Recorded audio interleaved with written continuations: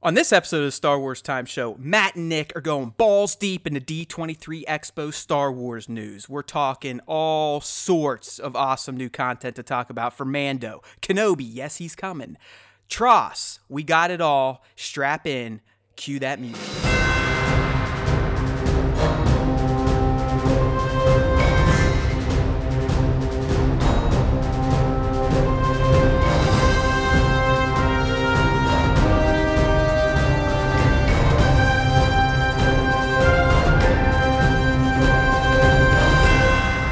Hey everyone, welcome back to a brand new and action-packed, supersized edition of the Star Wars Time Show. That's right, it's Matt and Nick, and I don't know where Pete's at. He's probably depositing flea eggs somewhere in my house. I love them.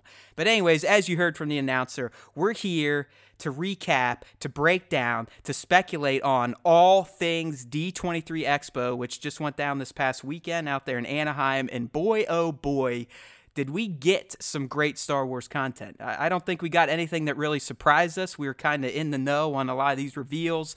I was telling you people all along, at least since April, that we'd get some sort of reel for Tross, not a trailer. That happened. We knew we were getting a Mando trailer. That happened. And, you know, Nick and I, we talked about the Kenobi rumor, and we pretty much said that was a done deal too. And it happened. So we are one with the Force, my friends. Hopefully you figured that out by now, and you're all subbed up and ready to rock and roll. All right, Nick, so let's get into it, man. This thing is going to be super duper size, mega edition, because there was so much content, I think even more than I expected coming out of D23. But before we get to the meaty stuff, we do want to kind of give our PSAs to you Star Wars fans on some fandom stuff, things you may want to dig into or check out just to enrich your Star Wars life. All right, buddy, so we're going to start with our favorite Star Wars video game in the last, 10 years at least. Probably, yeah. And hopefully that changes come November. But Swago, man, it's getting a rework, and one that I think fans are kind of happy about. Oh, yeah, absolutely. This is something that you know, the Galactic Republic era is expanding in Battlefront 2, and now it's expanding again in Galaxy of Heroes, and this time it's expanding to the clones, the named clones, Rex, Fives, Echo, all your favorites. 501st, my friend, the blue bombers. Oh, yeah. Or I guess Vader's troop. It was Ahsoka's troop at one point in time. Oh, yeah, and they did become Vader's troop in the Empire, the 501st. And what's really cool here is that these characters have always existed in the game, but they never were really built in a way that was super synergistic, that was really... They sucked. Yeah. They sucked unless you had a full team of clones and you used them in a territory war where they got like those bonuses. Exactly. So right now what we're doing, or what Swago has done, is they've reworked all of the named clones to make it a formidable group. Fives, Echo, and Rex, for those of you that aren't cool. Yeah. So it's a complete rework of these characters, the way that they function, not only alone, but together.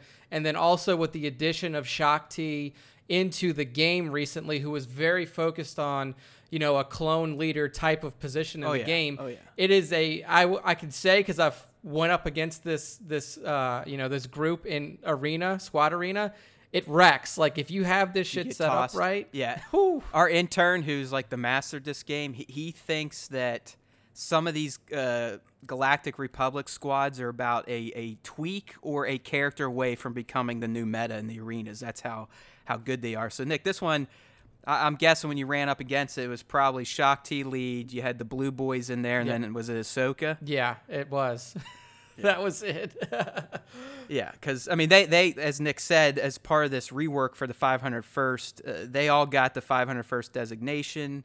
They all got additional synergies, and I've heard that's the team. It is odd that Anakin's not involved, but I do believe he does not quite take over the 501 until he becomes Vader. Exactly. And that's who he's marching up the steps with to go murder babies. Yeah. That's his troop once he turns to the dark side. And then if you look at Anakin in the game, his primary synergy is set up with Padme now that she's been released. So that's kind of, you know, if you're running a Padme lead squad, then you definitely have Anakin, Ahsoka in there as well with GK, so General Kenobi. But yeah, I mean, this was a long overdue rework for these characters. I think the entire Star Wars community, including all of these video games, are starting to embrace the fandom that is around the Clone Wars cartoon series, and that's why you're seeing stuff like this happen. So Yeah, these fuckers aren't from the prequels, my friends. I mean, these guys came to life in the Clone Wars. That's where you got to meet Fives and Echo and Rex, and they actually had some great stories with each other. oh yeah. I mean, Rex made it all the way up through Rebels and to the end of Return of the Jedi. So, I mean, these are important characters. They're fun characters, but if you are playing the game, I believe it's out. The rework's out. You can farm Shaak Ti now, which means there's probably going to be some event requiring her and these clones in Ahsoka. So get ready to panic farm and spend some real cash. Oh yeah. All right, moving on to our next bit of fandom. And this one was actually sent to us by one of our own fans on Instagram, Kingdom of Weird. We love that. We love the interactions we're starting to get now. We got Star Wars Black Series 2019 asking us for maybe doing like a Cantina cast where we just answer questions that you all ask us. We think that's freaking fantastic. Keep it up. Keep hitting us. We're trying to figure some things out. But anyways, Kingdom of Weird kind of clued us into this. It's a new fan film. And I would say it's essentially the prequel to Star Wars The Force Awakens. And it's impressive because it's all CGI, Nick. Like, someone had the talent, the money, the hardware to create a fully CGI Star Wars The Force Awakens prequel with the likenesses of the characters. I don't know how this has not been pulled down, how this guy hasn't been sued yet. Thankfully, it's still up, but it's actually a good story that more or less tells what happened after Luke and Ben had their falling out at the temple. Where did Kylo go? And this fan film kind of shows you that. I mean, it shows that he turned himself over to the First Order. That's when he starts enlisting with Snoke. His mom tries to reach out to him one more time. It's a very, very well done fan film, and I'm just glad that it has not been scrubbed yet by Disney or Lucasfilm. Yeah, so if you're following along here with us and you click through the links that are in the post, if you try to play this video within the Star Wars Time post, it won't work, but don't worry about that. If you click the watch this video on YouTube within that little embed, it will pop up. It's still up. Yeah. And like and Matt I said, don't understand that move by the creator, because what does that honestly get them? Because Nick, you may know more than me. I would assume the video is still getting views if it's an embed, because again, an embed is just an iframe, which is essentially taking a website and embedding it into another website. So I don't know why the creator would lock it down to where you have to go watch it on YouTube, but whatever. Yeah, it's still out. It's not locked down. If you haven't seen it, it's called Star Wars Tragedy of the Chosen One. Highly recommend checking it out. Absolutely.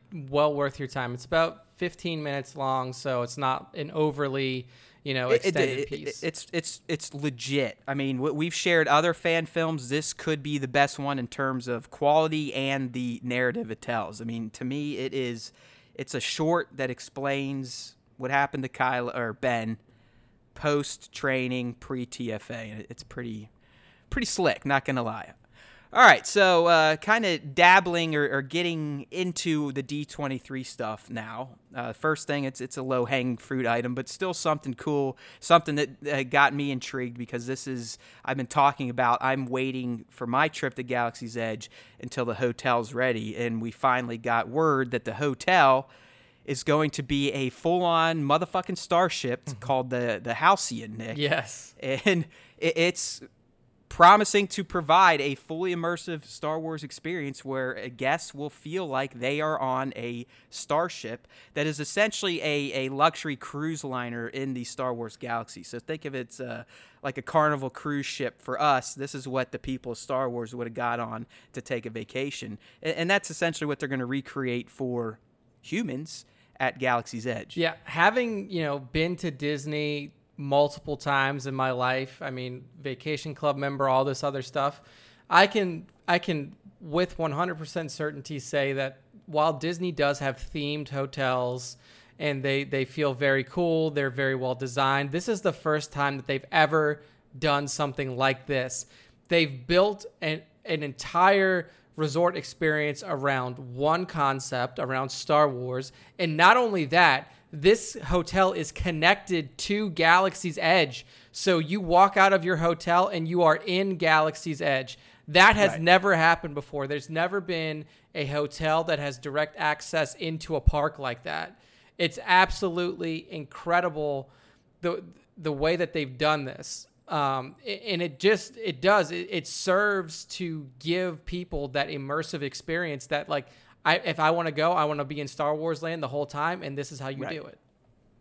Yeah, the way they talked it up, it sounds as if the moment you check in, you are checking yourself into the Star Wars universe, and you are not leaving it until you have to go home. Because as Nick said, it's connected to the park, so you'll be walking through ship corridors, probably taking a turbo lift down, and then there you go, you're in Batuu. And it's brilliant. I don't think they gave dates or when it's going to be ready, and I believe it's only going to be at the Florida park. Is that the World, Nick? Yes, World is the Florida park. Yeah, so it sounds like it's going to go at the Florida. Who knows when it's going to be ready? I think Nick and we might have casually threw out what pricing's going to be on the last cast or two. Wasn't it $3,300 for 2 night, 3 days? Yeah, exactly. This is for the high end Disney goer. I don't know if this is going to be available. I think I mentioned this on the last cast when we were talking about pricing. Some of these brand new hotels are not immediately available to Vacation Club members. So even people who own, Disney timeshare, stuff like that, it may not be open to them right away, but there's definitely a pretty So penny. you're saying I'm going to have to suck some dick. Yeah, you're going to have to give Papa Caminita a handy to get his super club access. It may be, but this is a resort experience like nobody's ever gonna have. And this is what I mean. The moment I heard about the park, the hotels, this is what I've been wanting, and I've been telling you, I'm gonna go all out, and the number in my head was about $6,000. Yeah, I mean, if that's what you were looking at, keep in mind your park tickets depending on the time of year. Dude. I mean that's just for fucking hotel if I go for 4 nights. Oh yeah. So you're probably looking for a family of 4 if you're gonna stay at the Halcyon Hotel and Resort. That you're probably looking at, $8 to $10,000 easy. Ooh-wee. Depending on how you travel, if you're gonna fly, if you're not gonna fly, Let's go take back that new truck my wife just bought me today. Boy. It might be worth it, but I'm definitely interested to see when this opens, and then also obviously I want to fucking stay here as soon as I can. But yeah, you get that shit done. You need to scout things out when you're there in November. I need you to go around, ask people behind the scenes, and you figure out what's going on with this bitch and when we can get into it. Oh yeah, absolutely.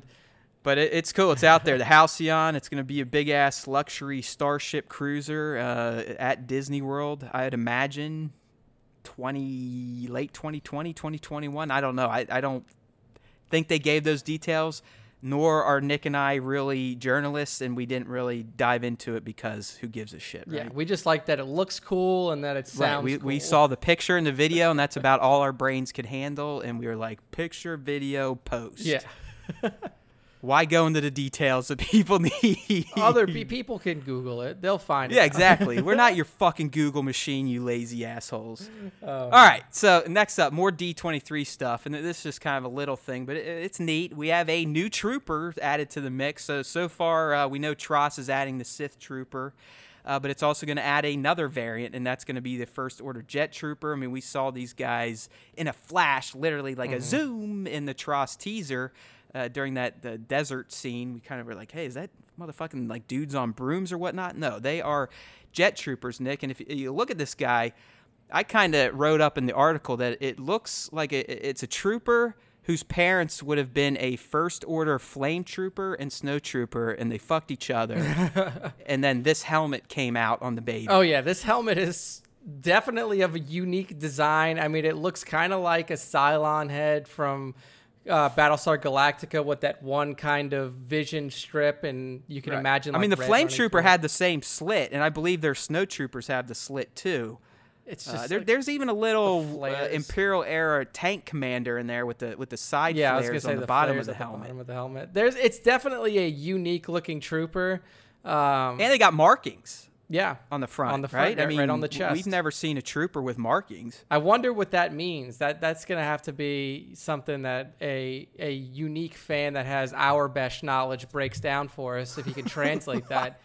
Oh, there's someone out there Oh, that probably had done it, but again, that would entail us having to use our brains to find it. Yeah. And that's just nothing we feel like doing. But yeah, I mean, this is almost like like you said, it's like a marked trooper, and you've never seen that before. All troopers are very standardized, first order or imperial troopers. Oh, they're clean, man. Yeah, I mean, the only gotta ones keep that War Machine looking slick. Yeah, the only ones that had the unique markings were clone era troopers, and those were the ones who would do that to themselves, like the 501st and stuff. So Totally cool design here.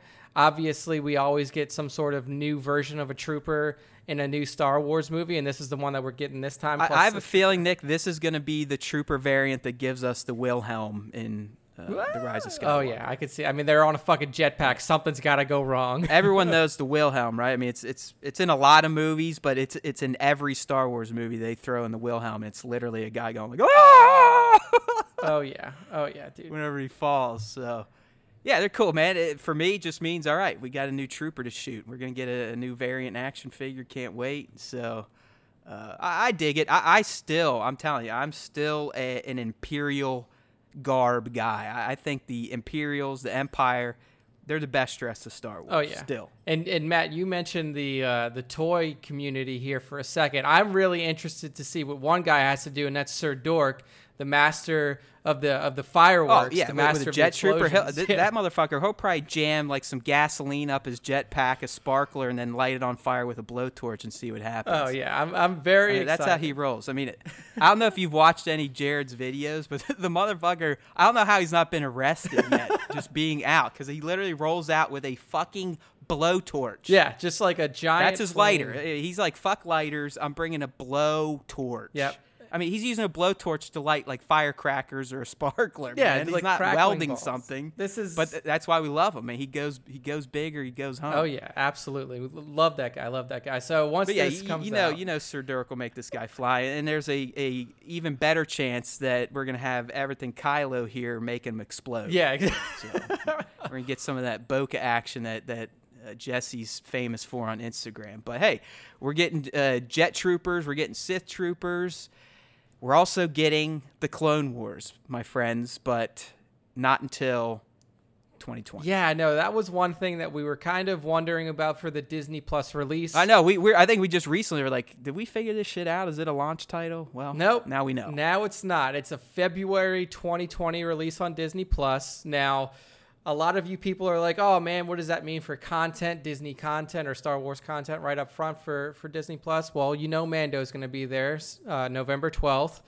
Mando, oh my God. So you don't have to worry about that. And then we also have confirmation, this was a long time ago, that we're going to have all of the Star Wars movies already preloaded on there, so you can go in, you can watch TFA, you can watch prequels, original trilogy. Also read today that free of charge, Disney Plus will offer 4K, UHD, and Atmos. That is beautiful. So you know how Netflix nickel and charge dimes you if you want the fucking 4K shit? Yep, I paid that little dealio too. Oh, I do too. Netflix is going to have to figure some shit out, I think. 'Cause I think what Disney is doing, now that they've just laid their big dick out on the table, they've announced that $12.99 bundle, which is insane. The $6.99 standalone's insane. And by the way, there's going to be 400 movies on there already. You're getting all these special series, the Star Wars stuff, all those damn Marvel shows they're announced. Like, come on, people. Disney has put you all on notice. Yeah. I mean, the licenses that they own makes them the premier content provider in the streaming Of course, universe but dude, right the now. pricing is insane. Yeah. I mean, that pricing is insane. I'm going to call it the Disney bundle because you're getting. I don't know how Hulu got in there. Does Disney own owns Hulu now Hulu. too? Yeah. Oh, there Disney you go. owns Okay. Hulu. So we got literally Hulu, ESPN Plus, Disney Plus, $12.99. Yeah. I mean, if I would have... That's cheaper than Netflix, man. Yeah, I'm paying $15 for Netflix 4K right now, and you're getting 3 services for less than that. If I would have known this bundle was coming out, I would have waited on my ESPN Plus purchase because I bought that about a couple months ago. I'm still going to do it because I don't have Hulu. We lost Hulu due to a mishap. And then we, obviously... That basically means someone that Nick knows died and he can't use their account anymore. Maybe something like that happened. But we don't have Disney Plus, obviously not out yet. We don't have Hulu, and I have ESPN Plus. But, if they can read my account, because all of these things are interconnected. So if I can log on with my ESPN Plus account, and then they drop me like a $3 discount because I already have it, that would be appreciated. But we'll see. I'll pay the full. There you go. Look at him. Look at it. He just, what you guys didn't see, he was waving his 2 fingers that whole time. Yeah. That was a fucking Jedi mind trick he just did on Bob Iger. Yeah, he's like, oh yeah, some people might have one and not the rest of them already. Well, Dude, that's how I am, because I get Hulu through Spotify, so it pisses me off because I want that triple bundle, because some of the ESPN Plus stuff, the fights, MMA, I believe that's all locked behind that. That is, yeah. Even some of the coverage is locked behind that now, just articles. But it's like I can't do it when I already get Hulu, so I'm probably just going to do the $6.99. But anyways, the thing we were talking here, Clone Wars confirmed February 2020. We still don't know if it's more than a season. All we got was a new shot, and it's of Ahsoka with 2 blue lightsabers. They're still blue at this point, so I don't know what the fuck that means. And she's rolling up on our buddy, the DM, the Darth Maul. Oh, yeah. I mean, that's a fantastic image to put out for the revival of the Clone Wars, because it's 2 of the most revered characters within that series. I mean, if you think about Anakin, you think about Obi-Wan Kenobi. I mean, these are known quantities. With Maul and with Ahsoka, they were both introduced to the series, Maul reintroduced to the series, and people just fell in love with them again in Maul's case. So, I mean, these 2 being your primary image for the re-release, very awesome. Very much looking forward to it. And I do... Right. So, I mean, it's kind of a bummer, but it's not. I mean, staggered content. So, Yeah, let's just not take a fucking shotgun to the face of Star Wars content when Disney Plus launches. So I'm all for it. It'll be nice. I mean, by then, clearly we'll have made it through Mando, and we'll probably be wanting something new. So I think it's a good push. February 2020, The Clone Wars returns to Disney Plus. Absolutely. All right, so we're starting to get into some of the itchy stuff here, buddy. One interesting thing that happened at D23, for the first time ever, Lucasfilm has provided a timeline for the Star Wars films. Yeah. And they actually now have names for the eras. It's no longer the prequels, the originals, and the sequels. We have the Age of Republic, which spans, we'd say, probably through something we're going to talk about, Kenobi. Yep. We have the Age of Rebellion, which starts with the Rebels cartoon and ends with Jedi. Yep. You might even say Mando could fall in there, too. Mando's probably within the Age of Rebellion, right on the edge. Right. Yeah, you're right, 100%. And then we have the Age of Resistance, and that begins clearly with Force Awakens, includes Star Wars Resistance, the cartoon, Star Wars Galaxy Edge, I guess, is a movie now, and Rise of Skywalker is going to be included there. But really, the only thing to note on this timeline, I mean, it's nice to finally see where everything fits, Nick, but it looks like my 3-year-old daughter designed it. And she has a problem drawing straight lines at this point in time. Oh, yeah. I mean, I know that there's a lot of content to fit in here, but they could. I think I did it for the logos, right? Is that the reasoning behind the spaghetti lines? Yeah, because they're making the logos big, they're making the logos readable, but the problem with doing that and the way that they've done it is that you have to have, like you said, Matt, these spaghetti lines that are like wrapping around shit and like interconnecting through each other. It's so weird looking. I don't know how anyone pre-production for these stage shows looks at that and goes, fuck yeah, I'm proud of that. Let's throw that up on a movie screen. Oh, yeah. I mean, this looks like complete, I don't know. It's bonkers, dude. It's fucking bonkers.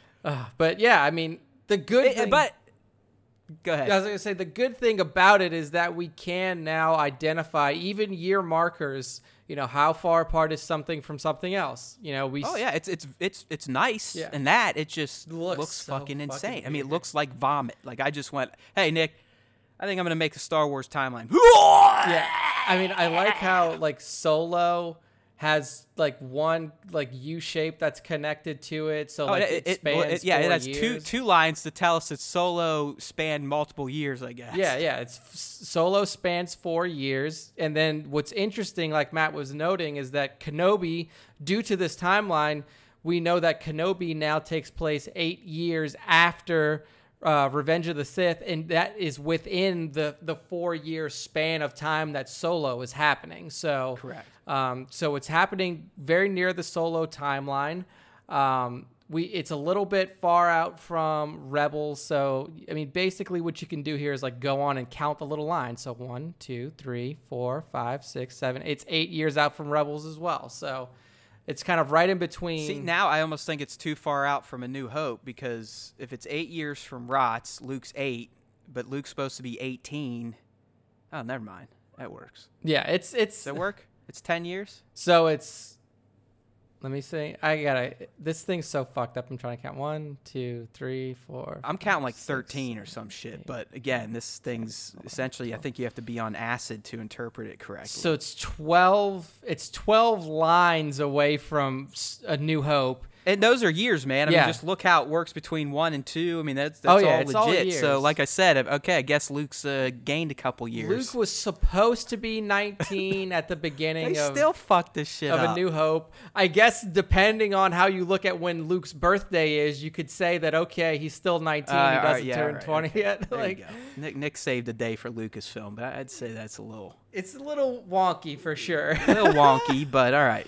We'll go with it. Yeah, but I mean, it's a good visual representation of all the shit that's happening in the Star Wars series. You can also see where the Cassian Andor series falls within that, which is 2 years after the start of Rebels. So lots of good information. And like Matt said, it's the first time that we've really seen a visual representation of a timeline for Star Wars. I do. I'm not gonna lie. I like the ages too. Yeah, Age of Republic, Rebellion, Resistance. Well done. I got to start getting used to just calling it the Republic era, the Rebellion era, and the Resistance era versus prequel, sequel, original. I know that's going to be a hard habit. We of can do ours it, to Nick. break. We can do it. I mean, I know we have tiny brains, but I think if we dedicate ourselves, we can do it. Absolutely. I think we can get All right, so that timeline was cool, and you heard us throwing out a name there, Kenobi. Well, hey, guess what? It's real. I mean, that announcement went down at D23. I don't think it really surprised diehards like us. I mean, a cast or two ago, we were essentially confirming this is going to happen. But it happened, and they got Ewan out there. I mean, they brought him out, as we said. It's going to be set 8 years after ROTS. He's probably going to be on Tatooine. It looks like it's going to be self-contained within a year timeline.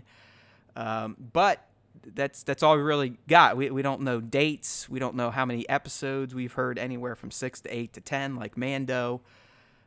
I would assume, Nick, that this one, since it was the last announced, that this could potentially be... Shit, what do you think? 2021, 2022? Yeah, I mean, if we look at, the staggering of the releases, I mean, you have Mando November. I mean, it feels like Clone Wars is already in the can, and they're just giving it a little time before they put it out. That's and I know I read some. I don't even think they've shot the Cassian series yet. It doesn't even have a name. It hasn't first started off. yet. It hasn't started Right. filming. Because there was a tweet out there that was showing Alan Tudyk, who plays K2SO, and then you have Diego Luna, who plays Cassian Andor, and they're saying like filming starting this summer, so like 2020, not this summer that's happening now, next year. So it's likely that we won't see Kenobi until probably, like you said, 2021 at the earliest. Now, do you think they'll space the live actions out year per year, or would they ever just be like, hey, we'll launch fucking Cassian in the winter, and then Kenobi gets the fall? I think that they could do something like that, but I feel like they would need to have way more on deck. Like right now we only have 3. They're probably using these as like a test run. How do these live action Star Wars series do? And if they are super successful, then I feel like we're going to get something like that. We'll have a series kind of like what Marvel did with Netflix and the, Luke Cage, Jessica Jones, Iron Fist kind of deal. All right. So now that we know this is going down, and there's really nothing to go on, so that we're not going to get too deep into it. But what do we see here? I mean, what's the story? Yeah, I mean, it's very interesting because if you picked it up like right after episode 3, right after ROTS, there's a lot going on, and like Kenobi would be frantic. This is 8 years later, so he's settled down. He knows what he's doing. Yeah, I mean, the Empire is at play. Yeah. I mean, we've seen a glimpse of this timeline in Solo, the opening shot. That's essentially a year after that is when the Kenobi's taking place. Yeah, I mean... so, the Empire is real, but Does he have some sort of interactions with Darth Maul? Because we know that Kenobi and Maul have some sort of, some beef. Do they cast a child actor for Luke? Yeah. Do we see? Do we go there, Nick? I mean, do they even fold in the Lars Homestead? I mean, I guess that's what I'm looking at. Is it Kenobi going off on adventures, leaving planet, or is it Kenobi on Tatooine being the overseer of Luke? And just what that entails, the survival, the bounty hunters coming for him, Inquisitors looking for him. I mean, is that what we're getting at? Yeah, I mean, I always thought that if Kenobi was sitting there stuck in the desert like he is after being such a prominent active force, that at a certain point he would get stir crazy and he would need to do something. Like, even the most disciplined of Jedi will still get this feeling, this antsiness, like they want to do something. They're not used to just sitting idly by while the galaxy is. I don't know. Yoda did a pretty damn good job of it. He did, but he's also, I guess, they just sit there and fucking meditate all day. Yeah, I mean, he completely disconnected. I don't know. I agree. I don't think he's just going to be sitting there, humming a legs crossed and his, fingers touching his thumbs. I don't think he's leaving Tatooine though. Yeah, I think this show is fully housed on Tatooine, Judlin Waste. We know, first off, traveling can get someone wanting to be in hiding in trouble. Second off, Kenobi said it multiple times in the prequels. Motherfucker hates flying, hates being a pilot. He pretty much hates starship travel as much as C-3PO. Yeah, also, there's a ton of shit that goes on Tatooine. We know it's the hive of scum and villainy. Like, right. Kenobi put out there in episode 4. So there's going to be no lack of, sand people. I mean, yeah, there's plenty. And really for a TV show, it's perfect. The content they could tell in a, you'll have the overarching season plot, but then you'll have individual episode stories that get wrapped. One episode could be, hey, it's the fucking sand people problem episode, or hey, oh no, I've heard these bounty hunters caught wind of this secret child and I got to take them out. Yeah, and then you have Jabba the Hutt there. There's a ton of material. An Inquisitor lands on planet. There we go. We got to deal with that. So I mean, first and foremost, this is what Nick and I have been calling for. It's what we've been predicting, speculating.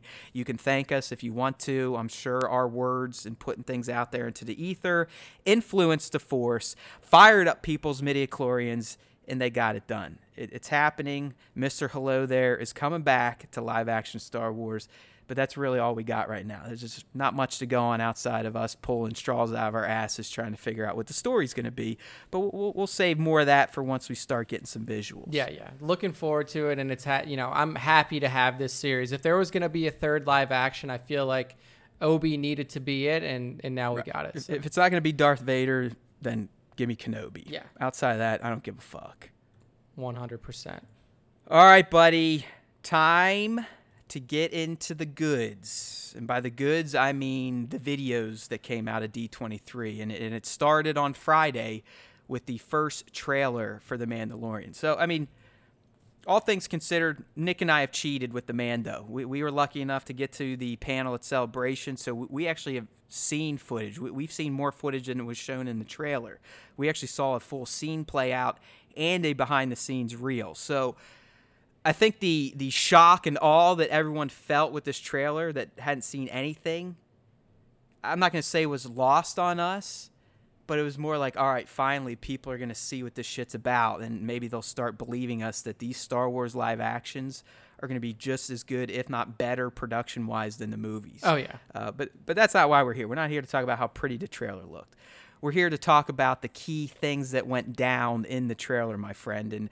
And we're not going to go nuts. I've already taken that time, and I've done a detailed video breakdown that you can check out on StarWarsTime.net or on our YouTube channel. And basically what I do is I take stills from the trailer, and then each still I kind of give my thoughts on what's happening, who's in it, and possibly what it could mean for the plot. So what we're going to do on the cast, we're mainly going to talk about kind of the new information we got from the trailer and just from D23 announcements. And there was a few of them. So, I mean, we got a new poster. It looks fantastic. Oh, yeah. I'm going to tattoo it on my ass. We got the news, Nick, and I like this news, that the Mando's going to be episodic and not bingeable, which I appreciate. I don't know how you took that, but I'm all for it. Yeah, I mean, obviously binge watching culture is the watching culture now, but it extends the window that Disney has for this release title, because if you dropped it all at once, people are going to finish the show in 2 days, and then they're going to be like, oh, there's no content on here. What's the fucking where's Disney? I'm not worried about those assholes. I'm worried about you and me killing ourselves trying to cover the goddamn show. Oh yeah, now it definitely makes it easier for us. That's why I'm happy about episodic. I don't give a fuck about what these other idiots are going to do if they watch all their Star Wars and it's gone. Yeah. I just like this. Now we can actually kind of do what we did for Resistance.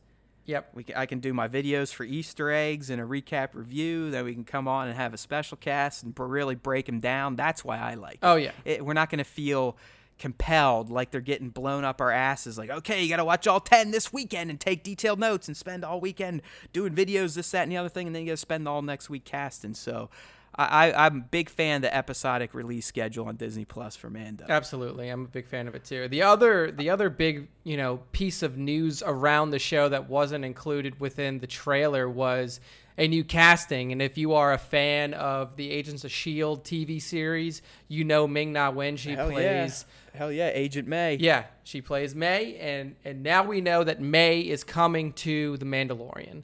And I think it's a perfect casting. I mean, she's been around forever. She actually was able to reveal the casting when she was being inducted into, was it the Disney Legends, Nick, I believe? Yep. It was her, Favreau, RDJ. But anyways, yeah, I mean, so that's awesome. I assume she's probably going to play a competing bounty hunter, scoundrel type, something like that. She's not going to be just a pretty face. She's going to be kicking ass and taking names, because that's what Ming-Na Wen does. Absolutely. Other news we got from here, we learned who Giancarlo Esposito's playing. He is Moff Gideon, and apparently at this point in time in the galaxy, because the Empire's crumbled, the New Republic's not quite in full force, these old Moffs have become warlords, because the Moffs during the Empire were essentially regional governors that had their own armies, battalions, fleets, and now these assholes are just kind of warlording it up and taking what they can and levying down their own brand of justice. And I believe he's going to be the big bad throughout the series. It was also confirmed that Taika is IG-11, not IG-88. Yeah. And confirmed that Mando has a real name. We don't know that yet. Obviously, it's probably going to be something special. And finally, before we get into the breakdown, it's more, I'm going to go ahead and say take it to the bank, but we now know Nick Nolte's character's name is going to be Kuiil. He's an Ugnaught, and you probably saw him in the trailer riding on one of those, I think they're called blurgs. Blurgs, yeah. Excellent name. He's the little Ugnaught guy. So, yeah. All right, Nick. Getting into the breakdown, like I said, we really don't have to go shot for shot.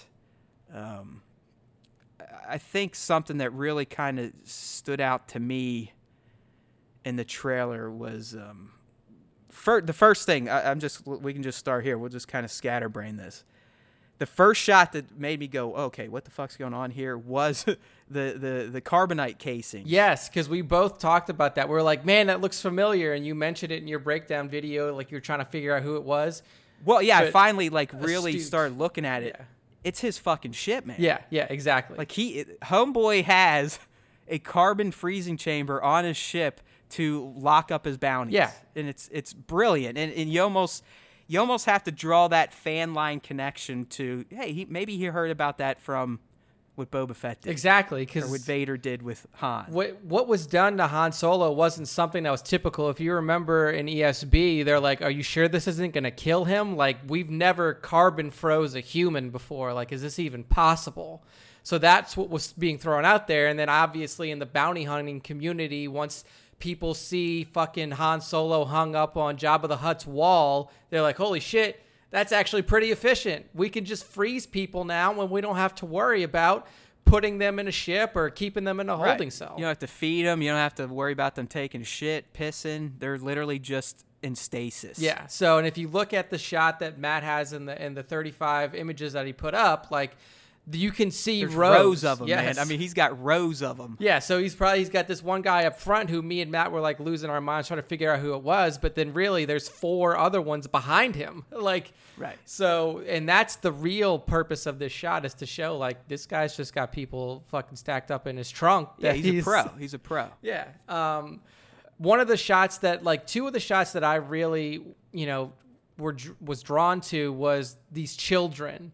So, Matt, we remember back, Exactly. a few months ago. So this is, I know where you're going here. This is again, coming from an MSW rumor, so we definitely treat it as it could be legit, and I still think it is, because there were shots of kids. I don't think the kid in the red being dragged away is anything important. Maybe the lady with the girl, but I believe, and we saw a scene of Carl Weathers' guy, Grief Karga. He's essentially the head of the Bounty Hunter Guild.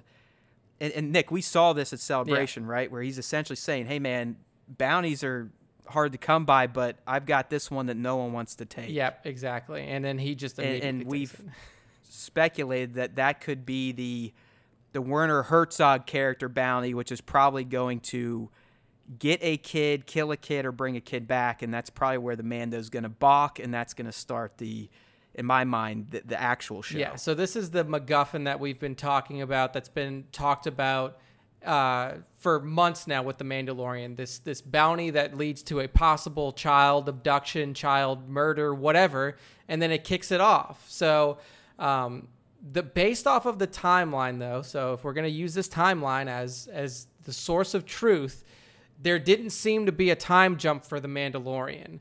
So The Mandalorian was only set on 1 year. And yeah, it's a 1 year set. So which is fine. I mean, we talked about this before in TV land. I mean, hell, Breaking Bad lasted 6 years and probably took place a year's time within the show. Yeah.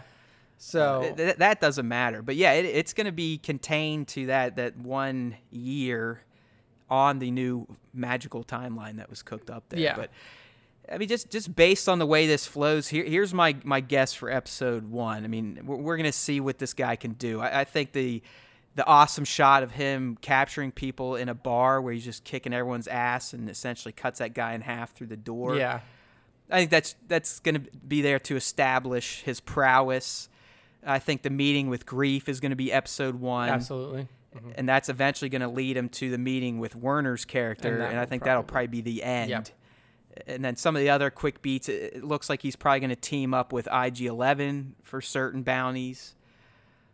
They didn't show much of Cara Dune, that's Gina Carano's character, the former Rebel shock trooper. But I'm still going with they're going to butt heads at first, but probably going to have to work together in the long run. Exactly. And I'm assuming that's going to be to combat this Moff Gideon character. Yeah, so this Moff Gideon character, like you mentioned, is the big bad. He's leading this cadre of stormtroopers, basically just, laying waste to things. He's trying to run. He brought out the fucking Death Trooper firing squad. Oh yeah, like he's basically trying to carve out his piece of the galaxy at this point, which is exactly what these Imperial, remnants are trying to do, is keep control over specific pieces or planets just for themselves. So it's going to be interesting to see how Cara Dune comes in. If she's already on planet trying to fight against this Gideon guy, or if she just kind of gets roped in, possibly a competing bounty hunter who... Yeah, you can have that. I have a feeling she'll be involved with or maybe protecting the target that Werner's character is sending the Mando after. Yeah. So, I mean, it's super interesting to see how, that dynamic is going to play out. And then if IG-11, what I want to see is IG-11 going to be one of these persistent characters, kind of like, K2 was to Cassian? Yeah, man. Is he like his Chewbacca, or are they just teaming up for shared gain? Yeah, exactly. So I think that's a cool dynamic. And then one of the other things is just we see a lot of Imperial stuff here. The trailer opens up with this incredible shot of what looks like a stormtrooper graveyard. It's just helmets littered in the sand up on pikes. So I want to see exactly what the sentiment is around the Empire at that time, and how people are responding to these remnants that are led by people like Moff Gideon, and then Werner Herzog's character like you mentioned, is clearly an Imperial. He has Imperial yeah, guards. man. I mean, it's got to be a shit show. Yeah. At this point in time in the galaxy, I mean, just an absolute shit show. Yeah, I mean, We've got the remnants of the Empire trying to seize control, but then you've got the bounty hunters, the other scoundrels, the remnants of the rebels trying to get New Republic up and running, so they're not even worried about the Outer Rim. Yeah, I mean, it's spaghetti western, lawlessness. I mean, it's checking all the marks that Favreau and Filoni had promised us. Yeah. How about this swoop bike thing, speeder bike? Yeah. Swoop bike, speeder bike, which one do you think it is? I mean, do you think that's anyone of importance on it, or is this just a cool shot? I mean, it's tough. I feel like this is just a cool shot. It definitely looks like, an old Imperial era bike that we've seen. It's definitely modeled after the ones that we saw in Endor. It's got some hints of the Imperial speeder bike we saw in Endor. Yeah. I mean, it's very, I feel like this person that's on it is probably nobody of direct significance. I can't really recognize them. But I do think that, this could be indicative of like swoop bike gangs. We've heard of swoop bike gangs. If you go back to fucking Knights of the Old Republic, that was That's why I was throwing out swoop bike. I wanted to see if I would trigger your KOTOR knowledge. Oh yeah. That it definitely popped up in my head. But like, I think that this type of thing could be used to show that level of lawlessness that you were talking about. Like, there's just fucking motorcycle gangs out there. There's fucking Moff Gideon and the Imperial Remnant. There's Werner Herzog's character. Speaking of them, how about the chicken walker just getting dropped in there, blasting motherfuckers left and right? It's got a paint job and everything. You can sort of see the red paint, but we got a better picture in a Lego box set. But this AT-ST that they have, I'm guessing it's Gideon's. It's all decked out. Like, I'm telling you, these people, once the Emperor dead and Cinder kicked in, if they weren't invited to Cinder, they're just like, hey, fuck it. Yeah, I'm gonna start running this bitch the way I want to run it, and I'm gonna fuse my own style. I mean, this AT-ST, I believe its whole head is painted red with black lettering on it, and it looks like they're fucking up some village or outpost here. Oh yeah, I mean, you can see like essentially they tried to build like these wooden barricades to stop an incursion, but it looks like troops are blowing through there. So I mean, you're gonna get. I think the one thing, Nick, I just realized from this is the look and feel of the world is very original trilogy. I mean, there's a lot of practical shit going on, a lot of up close and personal type of shots. It's not this big galaxy spanning tale, I don't think. Yeah. But man, I think Favreau just nailed the look of this. Yeah. And I think he's got the Star Wars authenticity that some fans that aren't fans of what Disney's done so far, I think he might scratch that itch for them. Oh yeah, I mean the closest new movie that I could liken this to is definitely Rogue One. If you look at some of these screen caps that you have here, they have a distinct Rogue One feel. Like the shot of the ship, flying over this craggy type of environment is almost a direct, callback to the shot of kind of Cassian Jedha action. Yeah, I mean. So there's definitely a similar feel, and I think I put it in my quick write-up when the trailer dropped. Like the grittiness and the visceral nature of this series is going to be very similar to Rogue One. Rogue One was a very visceral movie. I mean, it may not have had blood and guts spraying everywhere, but if you look at specifically the end of that film, like it's a very violent movie. So I expect that type of treatment for the Mandalorian. Yeah, me too. Like this should feature many scenes like the one where we see Cassian wiping out his informant like a scumbag, but he had to do it. Oh yeah, absolutely. I mean that's yeah, I agree. I think we should see. I don't think we're gonna get rated R Star Wars, but this should be one of the darker, if not the darkest, Star Wars properties out there in terms of just the content. The narratives being told should be pretty big boy. Not happy-go-lucky Jar Jar prequel, la, la, la, la, la, la, La la la la la. Sorry, my Episode kid for 1. some reason got into the prequels this weekend. Oh so, man, here we go. I watched Phantom Menace 4 times. Nice. I mean, that end song. Still the best prequel out there. I mean, hands down. After eating it 4 more times this weekend, it's not even close. Yeah. But that's neither here nor there. A few more shots I want to talk about from the Mando trailer. I'm glad that it looks like we're going to get some space battles. You know, Yep. what's his ship again? The Raven Crest or something like yeah. that. It looks like he's being pursued by someone. I am assuming it could be a competitive bounty hunter. It's clearly not an Imperial ship. So Yeah, I mean, it looks like it's also. It looks like it's like a remodified X-wing, because if you look at those wings, yeah, you can see how yeah. it could be an X-wing that just hasn't deployed the X foils, like the And S foils yet. its wings have also been stubbed too. Yeah, exactly. So You know, it also it looks like Cad Bane's ship. okay, yeah, I can see that. I'm not saying it's Cad Bane, but if you've played Swago, which we talked about earlier, his ship is very much shaped like that. The Xandu. But so I guess this is leading me into, Nick, is I don't think the remnants of the Empire are going to be the only thing the Mando's going to have to worry about. I think he will be fighting fellow bounty hunters throughout. Oh yeah, absolutely. I mean, this is Either because they're going to be sent after him because he breaks the bounty with Werner, or they're just bounty hunters trying to steal from him. Yeah, like you said, Grief Karga in the beginning of this, in the scene that we saw, it basically told him, like, look, bounties are thin right now, buddy. Like, there's not a lot, and he just takes them all. So if he's this guy who's just going around hoarding all of these bounties, then he's gonna get some heat on him from the other members of the bounty hunting community. So it will be interesting to see if we do get some of the more familiar faces, the familiar bounty hunter faces in this show. Do we get a Bosk? Do we get a Dengar? Do we get the original IG-88? Because now we know we have IG-11 that's hanging out with Mando.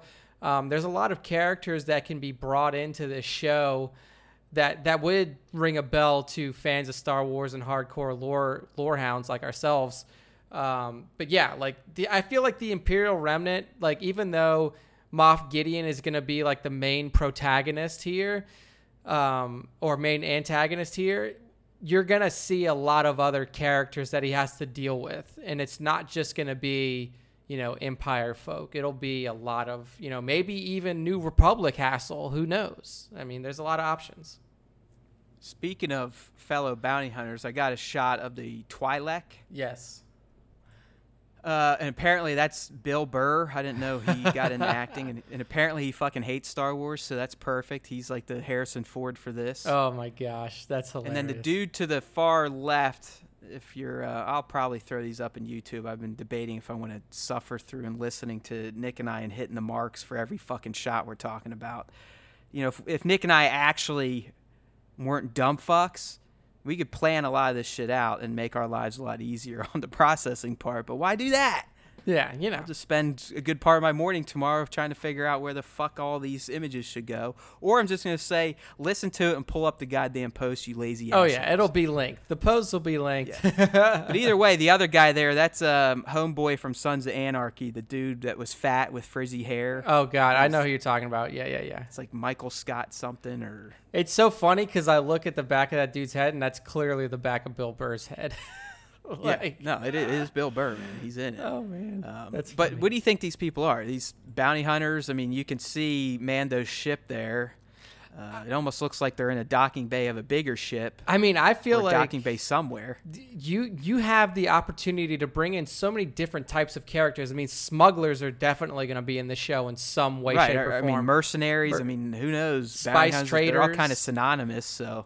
Yeah, I mean this. But I'm assuming these people know who the Mando are, and they're either hunting them down, or maybe he's teaming up. Maybe they're helpful. Who knows? Yeah. But knowing the bounty hunter community, they're probably assholes. I don't think that anybody in this show we can say is going to have like solid good intentions. Like there's never going to be. I'd say outside of Kara. Yeah, Kara's going to be Kara. the only one that's going to be like, I have to protect this child if that's her or role. whatever, Or whatever. But I mean, considering she decided to fight for the rebellion, she probably isn't that big of a shithead. No, yeah, absolutely. But in terms of like moral center of this show, it's probably going to be her. Everybody else is just going to be out for themselves. So even the most cordial of acquaintances for the Mandalorian is still somebody that could stab him in the back. Speaking of stabbing or shooting, there's a shot of a duel. Clearly, the Mando's in frame. Who do you think the other participant is? I mean, it definitely looks like they've got something shiny on their head. Yeah, I was gonna say it almost looks like a gold helmet in a way, which reminds me of Zori Bliss. But this is way that would too be far. fucking dope, but ain't gonna happen. It's way too far in the past for Zori Bliss because even the color of the suit kind of matches. Another Mando. Could be another Mandalorian because we know that not all Mandalorians are friends. No, fuck no. I mean, dude, watch the Clone Wars or Rebels. Jesus, there's so much infighting on the planet Mandalore. Yeah. I mean, nonstop. That's the reason Duchess Satine ultimately died, because her own fucking sister turned on her. I could also see this being like a Rodian if you think of, Greedo. Some Greedo. Greedo 1, Greedo 2. Could be another one of those type of characters. His face is all one color. We can't see if he's got any kind of weird little head tendrils like Greedo had, but this is definitely... I just want to know if they're having a legit Western duel. Dude, that's what I was going to say. They paced it out and they're going to fucking draw, or if this is just kind of a tense showdown where Mando's getting ready to pull the trigger if he has to. If you look at... Now that I'm looking at it a little bit harder, it almost looks like he's sitting on something. Like, it looks like he may be on the back of a blurg, because if you look at, like, the angle of his leg... Ah, yeah, I got you now. Yeah. Yep. Yeah, I think you're right. He's definitely perched up on something because he's at a way higher angle than... Yeah, so he's rolling up on somebody, like, maybe he's riding up to the location of his bounty, and this guy's standing outside. He's got his hand on his pistol ready to go. But yeah, this may not be a duel per se, but it's definitely going to be an intense moment. It looks like it's going to be a tense conversation. Yeah. But... any other shots, Nick, that kind of stood out to you? I mean, there's a lot of action beat ones, so there's really nothing lore-wise we can dig out of those. I mean, yeah, it's badass to watch him on a Gatling gun spewing lasers out and seeing IG-11 kind of do his thing. I mean, the only other shot that's noteworthy is that we finally do get a visual of this Ugnaught that you mentioned Nick Nolte will be playing. Yeah. And I do like, I think they're called blurgs. Yeah. You know where those came from? Clone Wars. You know who's working on this show? Mr. Filoni. Mr. Filoni, okay. Yes. Love it. Love that he's getting in his cartoon stuff in the live action. I think it's fantastic. Oh, yeah. I mean, Dave is... Yeah, no, you're right. I mean, this is definitely...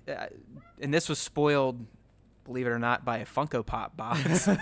Because I guess they were giving out early versions of the Mando Funko at D23, and on the back they had the other characters, and this guy's here, and his name is Kuiil, so I'm going Kuiil. Mm-hmm. And who knows? I mean, he looks like a much more rough and tumble Ugnaught than the ones we saw on Bespin. Oh yeah, absolutely, and he's ready to roll. I mean, it looks like possibly he's rolled up and killed the Mandalorian's blurg, because look at the blurg in front of him. It looks like it's fucking laying on its side. Oh, yeah, and if you look, like, right under its mouth, there's, like, a giant gash right there. Yeah. So this dude could have definitely just blown this blurg to pieces. That'd be hilarious as a little short guy. Because I'm a short guy, so I always like when other short things excel. And what I also like about this, if you look at this guy's face, this face looks exactly like Nick Nolte's face. Fuck yeah, it does, dude. And we heard, the rumor was, again, MSW, all the credit, that it's an animatronic face. Like, this isn't CG.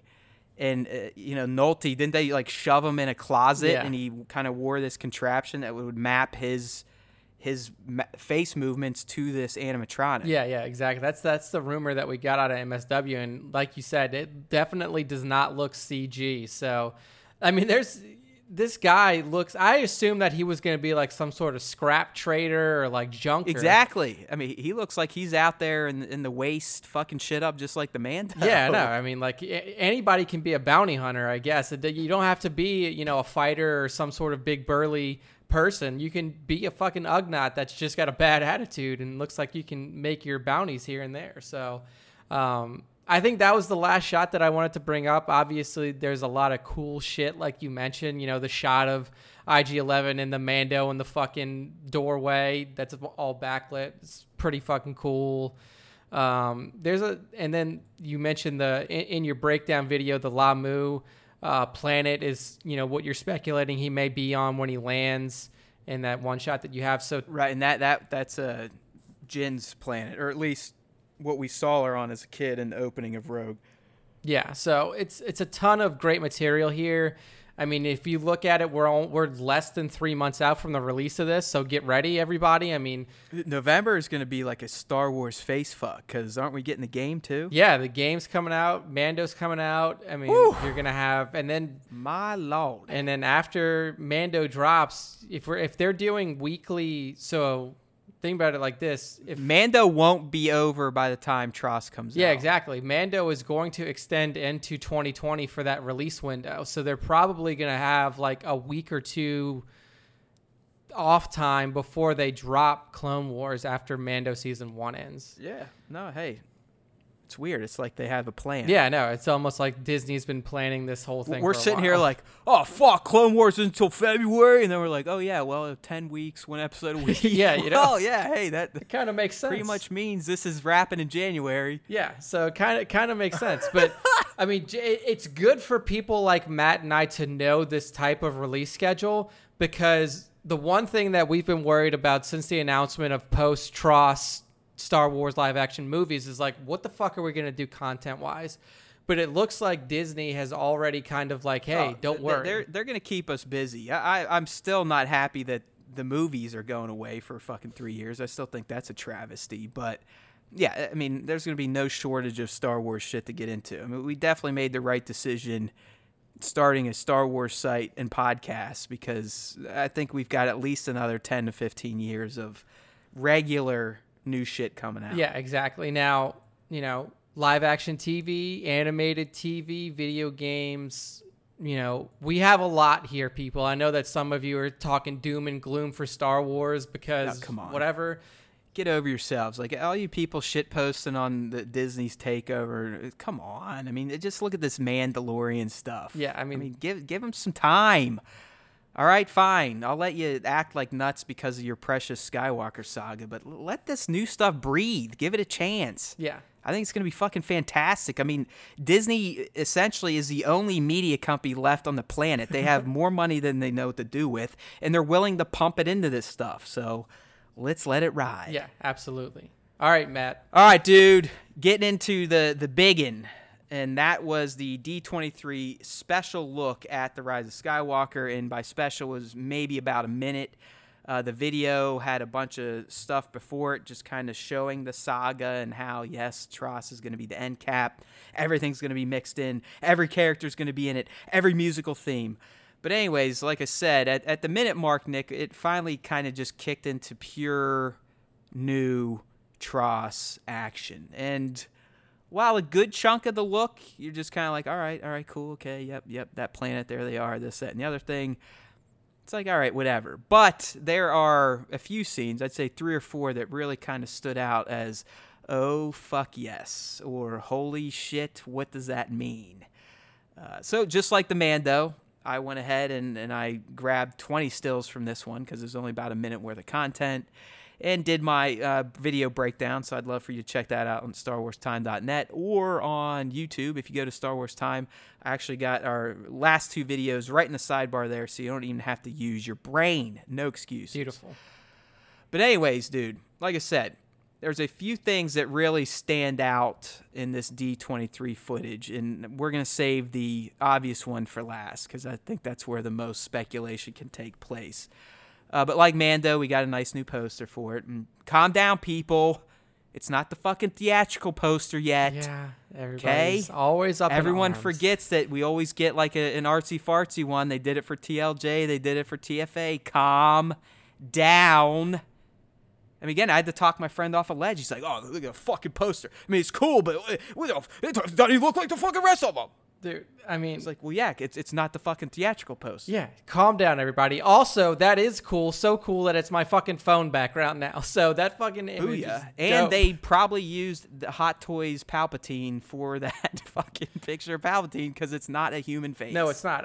Dude, in fact, I was looking at it. I was like, I was wondering because that was the first thing that occurred to me. I was like, that's not human Palp face. Like, that's not. No, it's literally, and I believe someone sleuthed it out and figured out that it is 100%. The They Hot just Toys. fucking shop the shit in there. Yeah, I mean, I have him right now. He's sitting over on my thing. He's beautiful. Yeah, I mean, you took a very good shot of Hot Toys Palp. I think like 2 months ago or something like that. It was. Yeah, no, I probably have others. I just haven't edited them yet because I'm an asshole Yeah. like that. But yeah, I mean, getting All right, into so other these beats things, before we get in, just like stuff we learned before we start putting on our speculation hats. JJ came out and said that the character of Leia is, in a way, the heart of the story. I mean, we did get a new shot of her. It is pretty damn impressive, Nick, what they've been able to do. I mean, that shot of her that we get in this trailer Yep. was shot at the Resistance base in TFA. Yeah, I mean, they're changing her clothing. They're changing her hair. Basically, the only thing they're not changing is her fucking face. yeah, her likeness. Like, Yeah, I mean, it's nuts what they've been able to do. And the way JJ kind of talked her up, she's still going to be a main part of the story. I need to see it to believe it. I don't doubt him. How, though? How? yeah, I mean, she's, as he said, she is the heart of this story. And that was the intention for this, this movie going into it before Carrie Fisher passed away. And I feel like. I think if you say that, Nick, she almost has to have a conversation with her son. Yeah, I know, right? The heart of the story. I mean, I think we need to see, if we're saying that and how, she's the main part here, she's got to talk to her son. I mean, we saw in TLJ, she's still the one force out there that can kind of wake him up a little bit. yeah, and I mean, I feel like the easiest way to do this is kind of what we saw in TLJ. We saw that they had a force connection. There were no words exchanged, but we know He that clearly sensed her. Yeah. I mean, and she clearly knew he was there. yeah, and now that Leia has, I don't want to say embraced her force abilities, like she's displayed them in a very prominent way in TLJ, like she may use that connection to reach out to him and try to converse through the force. That would be the easiest And if way it's to not do it. Ben, then she's got to tell something to Rey that is profound. Yeah, she's got, I mean, like, there's a lot of character interactions that need to happen with Leia. I mean, you need to have the moments with Poe because that was clearly the direction we were heading in post TLJ at the end. The handoff of the leadership role from Leia to Poe. You have this bond, this connection that she has to Rey. And then also, obviously, like we were saying, with Kylo, with Ben Solo, her son, that also needs to be wrapped up. So, I mean, honestly, if they had to, just because shit didn't work, if she just has a conversation with Rey and Ben, I'll be fine. Like, if we lose the Poe stuff, oh well. I think what they had planned for her with these two Force users is key, though. yeah, exactly. So, That's good to know. I mean, and really, she looks great, and I think what they've done is going to be some fucking movie magic. So I can't wait to see it in full.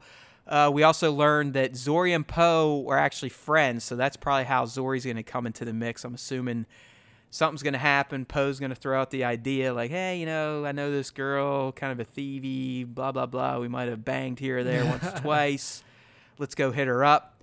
Other interesting thing here, and this could just be Lego oddity, but the fucking Y-Wing Lego set for The Rise of Skywalker features Zori as a minifigure, and she's piloting it. yeah, I mean, her other ship didn't really look like it was a combat ship, right? It didn't look like a typical A-Wing. And I don't know if we've never even seen an official image of the ship. have Yeah, we? all we've seen is the back of it. All we've seen is basically the exhaust of that ship. It was A-Wing similar, like it looked like an A-Wing. Right, but here's what I am possibly speculating. Like we've kind of MSW-ish and ran with our own speculations, but it sounds like some shit's gonna go down on Kijimi. Yep, I think that's the snowy planet. that is it. Kijimi, yes. And I almost think it's gonna be it's getting blasted by that laser we saw in the special look. She's got to jump in. So they need to get the fuck out of there, and I think she is going to leave with the good guys, and she could eventually kind of like a Han Solo, like, all right, hey, I'll throw in with these assholes. Oh yeah, absolutely. And maybe that's why she gets in a Y-wing. Yeah, I mean, she's gonna need something to blow some shit up, and there's a Y-wing there, and like, you know, one of the shots that we see later on in the trailer is a shot of the remainder of the Resistance fleet. It could be the whole thing. I mean, fleet's being generous, buddy, because and we'll get into it when we talk about, but they have essentially no capital ships, no frigates. The biggest fucking ship they have is looks like the it's a Corellian Corvette. Runner. Like that's it. It's the Corvette and Nick, I'm going with it right now. I think that's the same Corvette that Leia was using at the beginning of Star Wars Resistance, where she kind of pulled in Kaz and Poe. Yeah. Like I think that's what that ship is. That's like the old school blockade runner that the Resistance has kept for time in and time out. But yeah, their fleet is nothing but the new version of the X-Wing and old-ass Rebellion fighters. Yeah. I mean, A-Wings, Y-Wings, B-Wings. Yeah, and there's one other different ship in there, and I think that possibly is the one that we see Finn and Jaina in the quick shot in the trailer there. Yeah. So speaking of that, let's go ahead and dive in here. And like I said, there's some of the stuff's just like, okay, neat, yep, see it, cool. Some of it you're like, oh, wow. So the first one, I want to talk about the opening shot, Nick. So it's the hero shot. They're all there, but somebody's missing, and I think that is crucial. So we see Rey, Finn, Poe, Chewie, 3PO. They're clearly on the desert planet Pisana. You get another shot where they're looking what I believe is the Aki settlement they're probably rolling up on for some reason. Yep. If you remember, Nick, Pisana is described as being on the very far edge of the known galaxy. So if they're trying to figure out stuff about the unknown galaxy, it makes sense that they're going to these people. But who wasn't there, man? Who is not there? Our little friend R2-D2, the hero of the Star Wars saga. Of everything. See, I tried to explain, and for some reason, my daughter hates R2-D2, and I got to get to the bottom of this. Wow. But anytime I call out his heroics, she says, no, don't say that. Don't say that about R2. It's basically like, shut the fuck up. Like, don't cheer for R2. Wow. Because, again, we were watching TPM. I'm like, look, bub, this is how R2 initially saved the day. Without R2, I mean, Leia and Luke's mom's dead. No, it wasn't She's R2. like, I don't like R2. It's like, okay, well, there you go. But, dude, so where is he? What the fuck is R2 doing? Yeah, I mean, we've always known that R2-D2 had a deep connection OT-wise to Luke Skywalker. Luke's dead now. I mean, we can see the Falcon in the background. If you look at that initial shot, you can see the edge of the Falcon behind the rock. Is he with Leia? Did he just, he never... refresh my mind. End of TLJ when they're all on the Falcon. Do we even see him there? I'm trying to remember if we even see him on Crate. I don't think we do. No. I think the only time you see R2 in that movie is when Luke's in the fucking Falcon. Yeah, he's in the... I mean, if that's the case and he stays in the Falcon, then obviously he was never destroyed because, the Falcon's still flying. I don't know. I'm not saying R2's been destroyed. Yeah, no, I'm just saying, where the fuck is he? My thought would be... You don't have a hero shot without R2. With all of them, and R2's just like, fuck it. I feel like sitting in the Falcon. You know what I mean? Like, something's going on at this point in the story. Either R2 has been sent off to do something by the heroes, or he wanted to stay on Acto with Luke, and they just fucking punted him out of the Falcon when Rey and Chewie flew off in TLJ, and he's hanging out with Luke Ghost. Yeah, the only thing that I can think of is that he's scouting, like you said, he's on like a separate, mission, or he's with Leia. I mean, that's the only two options you have, really. I didn't think about that. But why? Why though? Like, you know what I mean? I mean, they're clearly going like, hey, look, in this movie, we got all your favorite people together. He's loyal. Yeah. All the heroes are together, really, for the first time in any Star Wars movie. It almost never happens. When it does, it's only for a few scenes. I mean, even the original trilogy, same shit. Luke, okay, we're all here on Hoth. Guess what? I'm going to Dagobah. I'll see you guys at the end of the movie. Yeah. Return of the Jedi, same thing. Oh, hey, we're all here on Tatooine.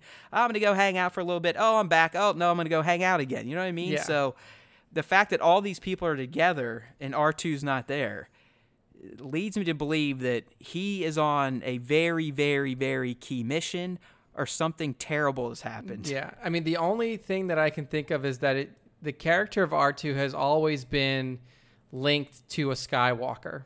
Like if you go back in time, yes, initially he was just a part of I guess Amidala's- linked to an Amidala. Yeah. If you want to be Yeah, that lineage. like super nerds. Yeah. So, within the prequel trilogy, he was always at Anakin's side once we got to episode 2 and kind of moving forward. If OT, he's always with Luke, and then with every, basically every other confirmed Skywalker out of the picture, the only one left is Leia. So if his complete loyalty is to the Skywalker family, then the only logical place that he could be in my mind, if he isn't off helping the heroes, is with Leia doing something. Yeah.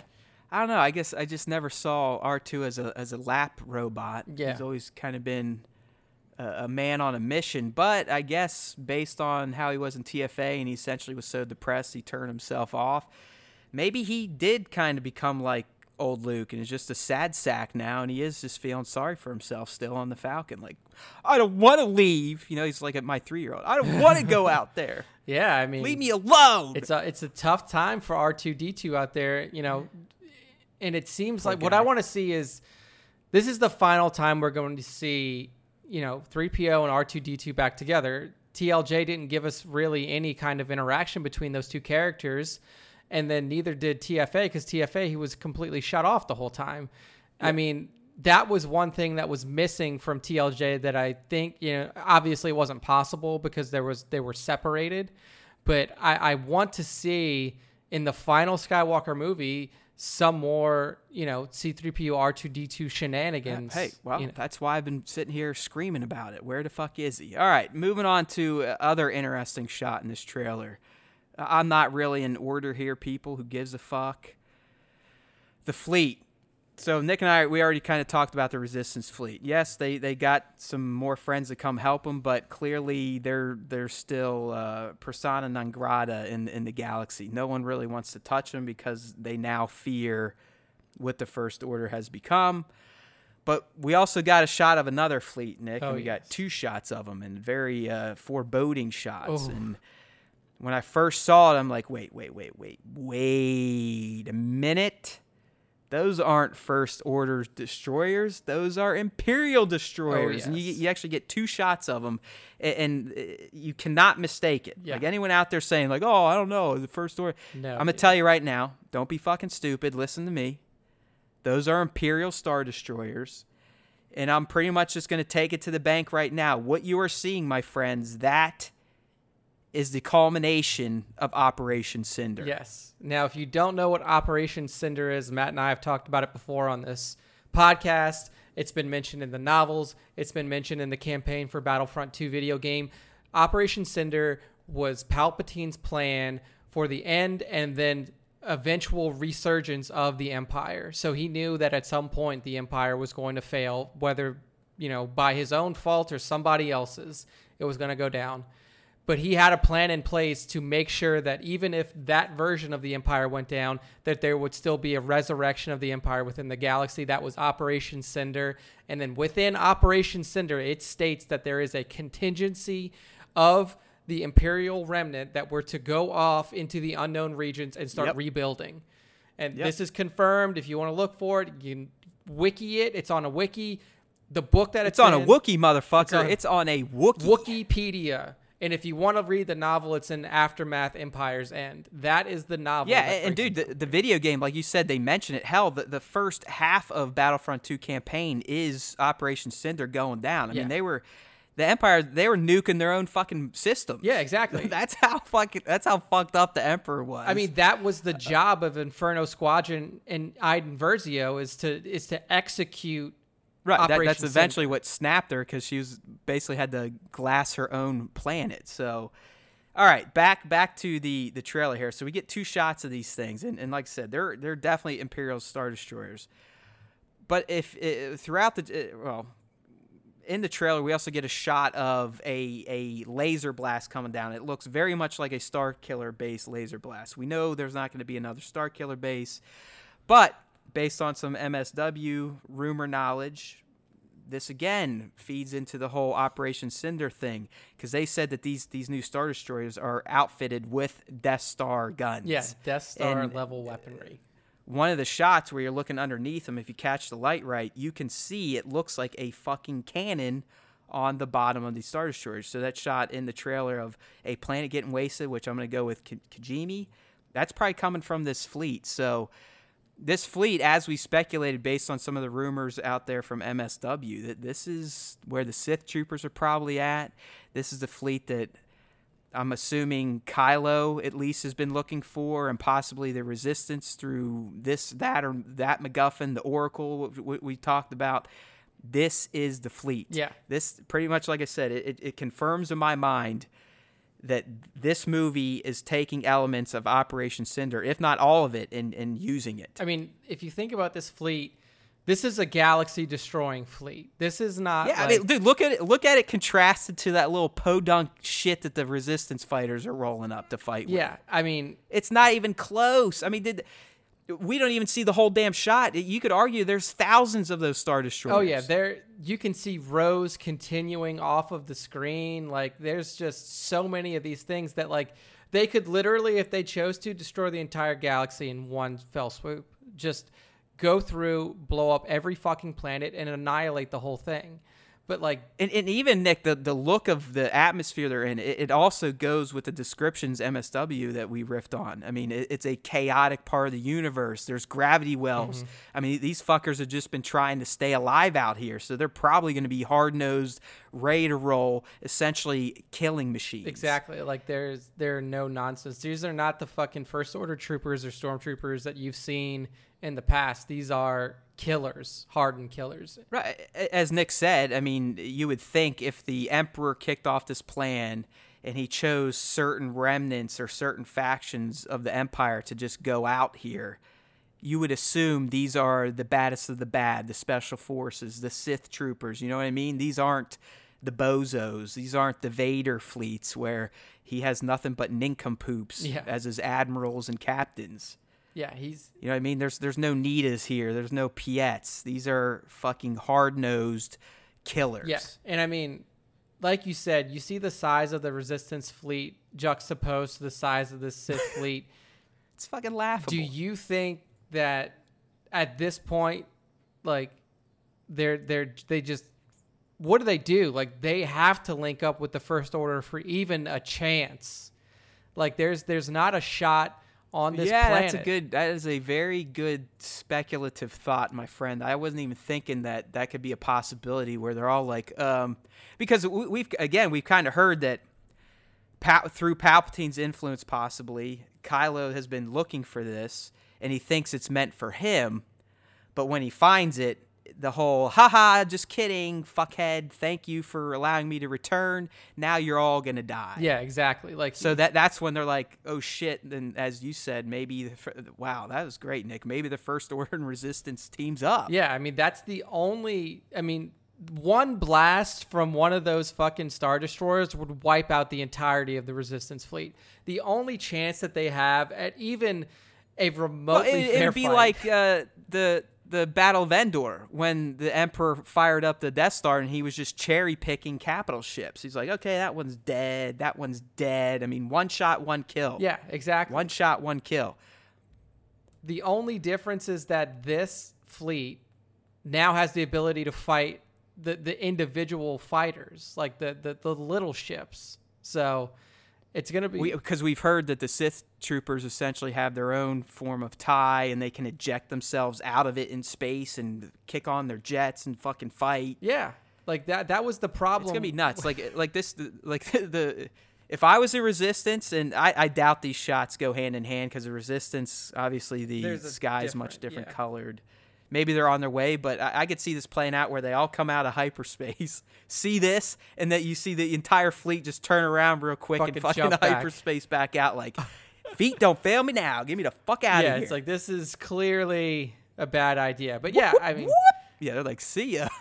I mean, you know, is it likely that we see a team up of the Resistance and the First Order? No, it's rumors that we've heard before. I like it though, Nick. I really do like it. I do. Yeah. I think that would be fucking aces. Yeah. I mean, that would be a surprise. I mean, if you think about it, If they break this movie Dude, it makes down- sense. I'm telling you right now, narratively, it makes sense if some of the rumors we've heard from MSW and the reliable people are true.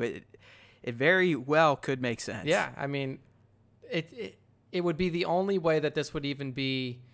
This isn't even to the level like we were seeing with the Ewoks versus the Empire. Like that was even a more fair fight than this. Not even close. Like, not even close. I could also see this Sith fleet, Imperial fleet, whatever you want to call it, unknown region fleet, showing up and eliminating any First Order presence right off the bat. yeah, just toasting them immediately. Just fucking wax fucking Hux's fleet gone. Oh yeah, because Like just boo, boo, boo, boo, Kylo, boo, boo. if this Wayfinder device that he gets from this Oracle does lead him to this fleet, then and it is the trap that we're expecting it to be, then yeah, like this motherfucker is gonna blow up everything. Like they're not gonna spare anybody. And Homeboy's gonna be cackling the whole time, like Yeah. just man, come on, December. All right. I wouldn't really say there's anything interesting here, but the Rey training montage I thought was kind of cool. Finally get a legit lightsaber throw in a movie. Yeah, it shows that we have not seen a video game lightsaber throw yet. I mean, Darth Vader just kind of heaves his at Luke in Return of the Jedi, but it doesn't come back to him. Yep. I mean, this very clearly looks, and she's using a training remote like the younglings and Luke did to practice. But she fucking throws the thing, and it comes back to her. She's practicing with a stick. She's got this red thing on her hand. What the fuck do you think that is? Yeah, I don't know. I mean, What do you think that red cloth is for? it's It's like hanging from her too, so it's not like a glove or a bandage. yeah, I don't know if is it like a wrap, like she can wrap it around her exactly, hand or but something? it's hanging off of her. Like she wrapped it once like a bracelet, and then it hangs. Yeah, I'm not sure. That's a good piece of information there. It almost looks like it could be like cloth from somebody, like almost like a remembrance of somebody. Like, exactly. yeah. That's kind of what I'm getting at. Like, is this from somebody that died? I don't know. I mean, and why is she training with a stick when in the opening scene of the special look she still has her bow staff? Yeah. So Interesting stuff. I don't know. I just wanted to bring that up. Okay, a good one we can probably riff on for a little bit here. Rampo in full effect. I mean, he doesn't have his guns yet, but I'm telling you right now, just based on 000, the red eyes in the protocol droid pretty much means he is programmed to murder. Yeah, he's now fucking HK-47 level. Let's kill some exactly. shit. At 000, he's gonna rip his hand off and put on, basically a pizza cutter, Edward Scissorhands. So I guess why, Nick? Is this something the Resistance is doing? Is this something that just happens? Did someone capture him and they're doing this? Yeah, I don't think it's gonna be And we've heard that C-3PO is gonna be unlike ever before. I feel like it's like a last resort thing. It's like we need every capable, like the old line from war movies. We need every capable soldier on the field, and like C-3PO is a body. All he needs, like you said, is a reprogramming to go from protocol droid to assassin droid, and we can see that they still. The protocol droids, as they're built, they're stiff. still not very nimble. Yeah, a little stiff. I mean, they still kind of walk like they have a stick up their ass. But I could see it like just, hey, man, stand here. I'm going to throw a bandolier on you and give you a Gatling gun and just fucking sit here going, oh, Yeah. die, Jedi scum. yeah, I mean, I could. Every Star Wars movie that's ever come out has had some sort of comedic little pieces in it, and I feel like C-3PO in this role is probably going to be used in that way. Oh, I'd love it. I'm sure there'd be some assholes out there like, oh, you can't have funny stuff in Star Wars. It's too silly. It's like the prequels are nothing but silly. Yeah, exactly. Like, what do you think the Jawa scenes were in A New Hope? Like, of course, it's all comedic bullshit. Like, here's some other stuff I've been thinking on C-3PO. And this is, if we're thinking maybe Anakin Vader could be tied in. I mean, who created him? Yep, that's Anakin. What type of programming could be hidden in him? Oh, yeah, that's a good call. You know what I mean? Yeah. Like there's some sort of trigger word. Maybe they learn that they need some information from Anakin or some shit, and they learn that they can get it through C-3PO's deep down memory core. I don't know, man. But I think it's the red eyes to me kind of.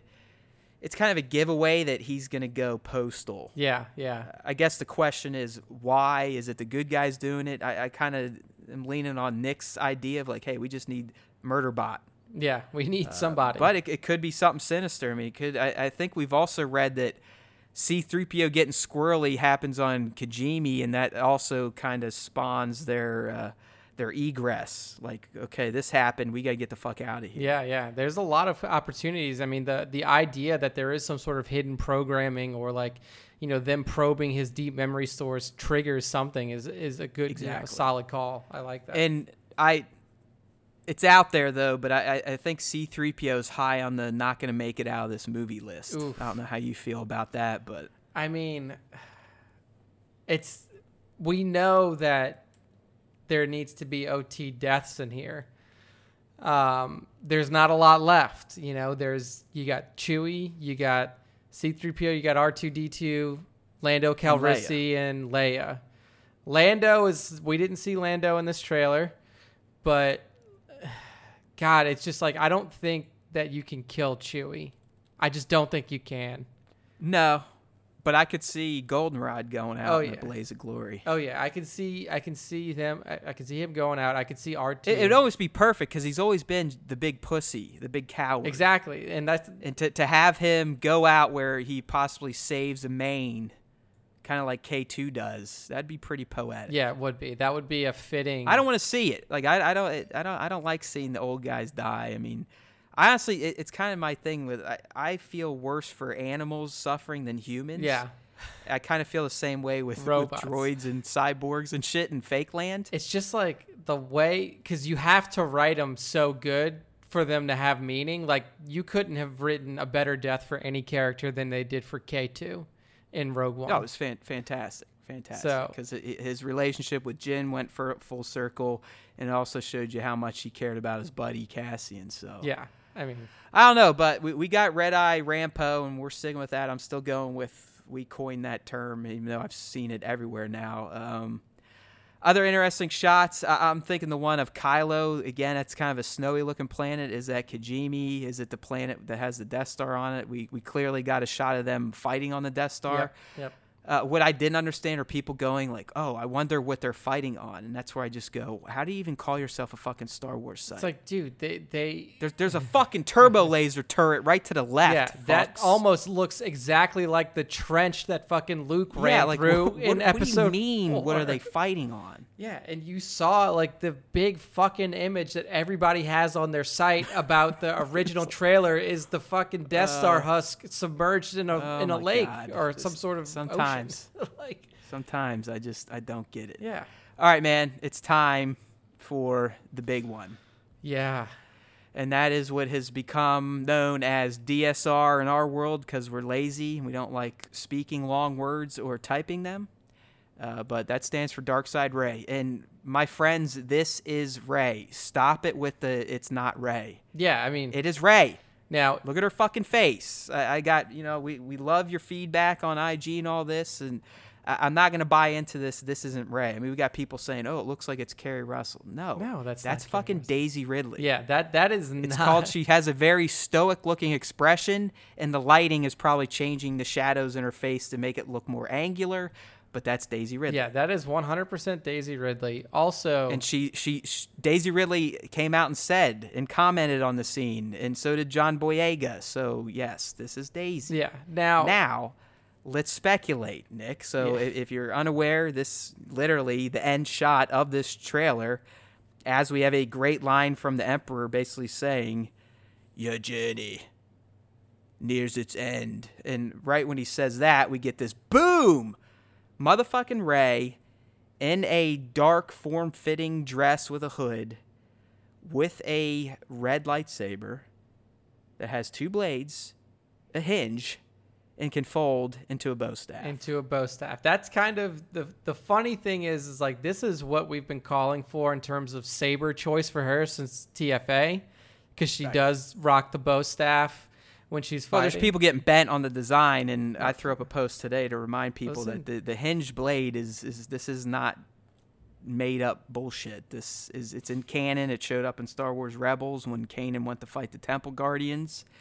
they had a hinged double blade. Yeah. So look, one, you always need a new lightsaber in fucking Star Wars. Okay, I like it. Oh yeah. I don't care if it looks goofy or if it's impractical. If it, people are calling it the Sith Army knife. Dude, that was the first. That's what they said about Kylo's blade the first time it was, revealed in TFA. You can find the exact same like meme gifs around Kylo's blade as you see now. So I mean, yeah, people are fucking idiots. Anyway, that saber's dope. But notice it also has the chaotic beam. It does. I mean, it's not flush like Vader used to get his red saber, or even Sidious. So Nick, I mean, lightsaber side, who gives a shit? I like it. That's not the important thing here. Darkseid Rey, dude, what the fuck? Darkseid Rey. I mean, like, what is this? I can remember us talking a long time ago, and I was saying like, could Rey turn? Is this Darkseid a possibility? And we were always kind of against the idea because we're like, Disney would never turn their prominent female, protagonist to the dark side. Well, we see a little something here, but there's basically I'm going to call it three things out there, three main theories that make the most sense. Well, here's before you even get into that. By the way, people, Rey is not willingly turning to the dark side. They're not going to fucking show that in a trailer.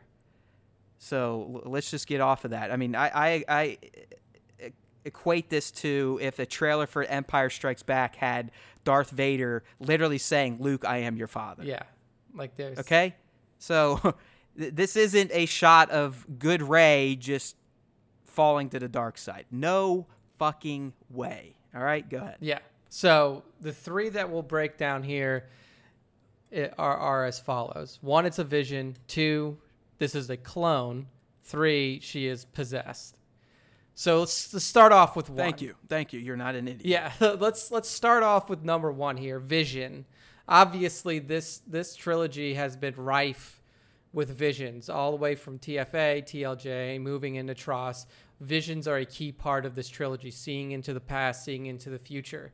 Now, obviously, with Palpatine reasserting himself into the galaxy, he has always had a deep, innate desire to find the most powerful Force user he can and turn them to his side and pull them over to the dark side.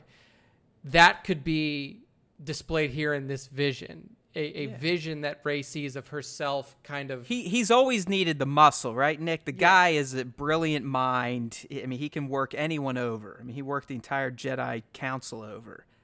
But it's always felt like he's needed the muscle. Yeah, exactly. Like I don't want to call him a feeble old man because at the end of episode 3, you basically see him fighting the best lightsaber practitioner the Jedi had to. I mean, he kicks the shit out of GMY. Yeah. I mean, he kicks the shit out of Yoda. Yeah, and I mean, like, even if you go into the Clone Wars series, he takes on Savage Opress and Maul at the same time. It just fucking wrecks him. Yeah.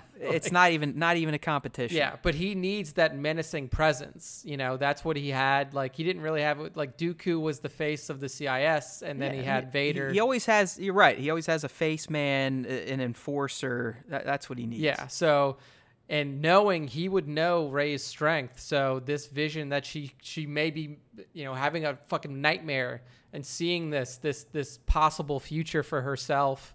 And that's why we see DSR, Darkseid Rey here. So do you think the whole voiceover of Palpatine, again, who's he speaking that to? I definitely, there's a lot of people who are like, oh, it's Kylo. I don't think it's Kylo. I really don't think it's Kylo because I think he may be done with Skywalkers. Like, he took his shot at a Skywalker. He got killed by a Skywalker. I don't think that he's going to do it again. I don't think he has any interest in Ben. So this vision, is this something Rey's seeing, Kylo's seeing? Is it being put into her head from Palpatine, kind of like what Snoke could do? Yeah, that's kind of my Where thought. do you think she is? I mean, it kind of looks like black halls, maybe Mustafar, maybe a castle. Could be. There's some craggy wall. This definitely does not look like the interior of the Death Star to me because it looks... In the outfit here. Yeah. I think it's going to be kind of that really, really dark crimson, kind of like what Sidious was whipping. Yeah. So Or do not you think it's all necessarily black? I mean, the only You can't tell because it's so dark, and then it's getting the red hue off of the lightsaber. Yeah, I mean the only It's one. got a very it's kind of shit. What Jedi kind of wore this? Barriss.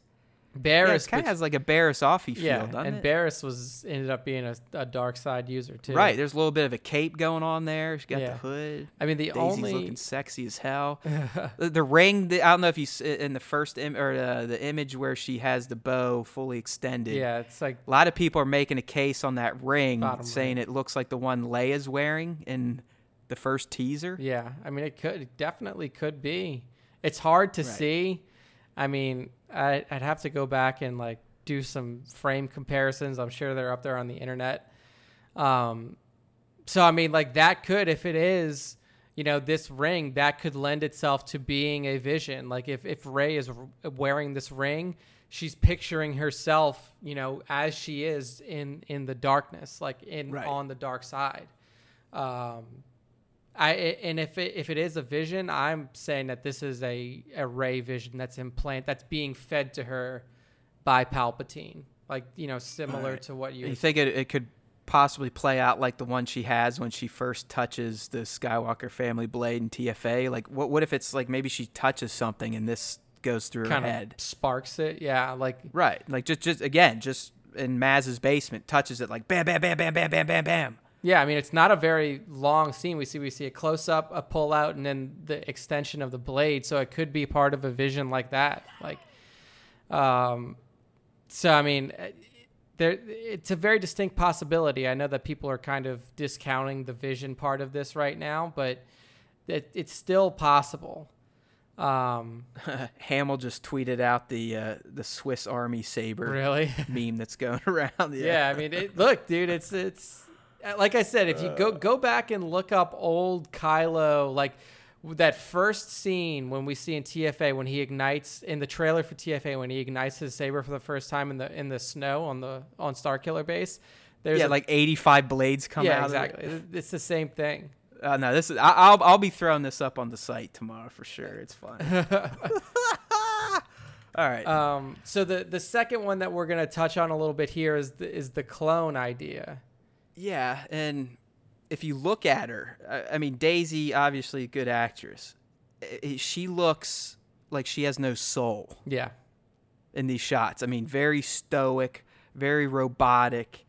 Could hint at a clone that is essentially devoid of Emotion. a soul. Exactly. Right. No emotion, no soul.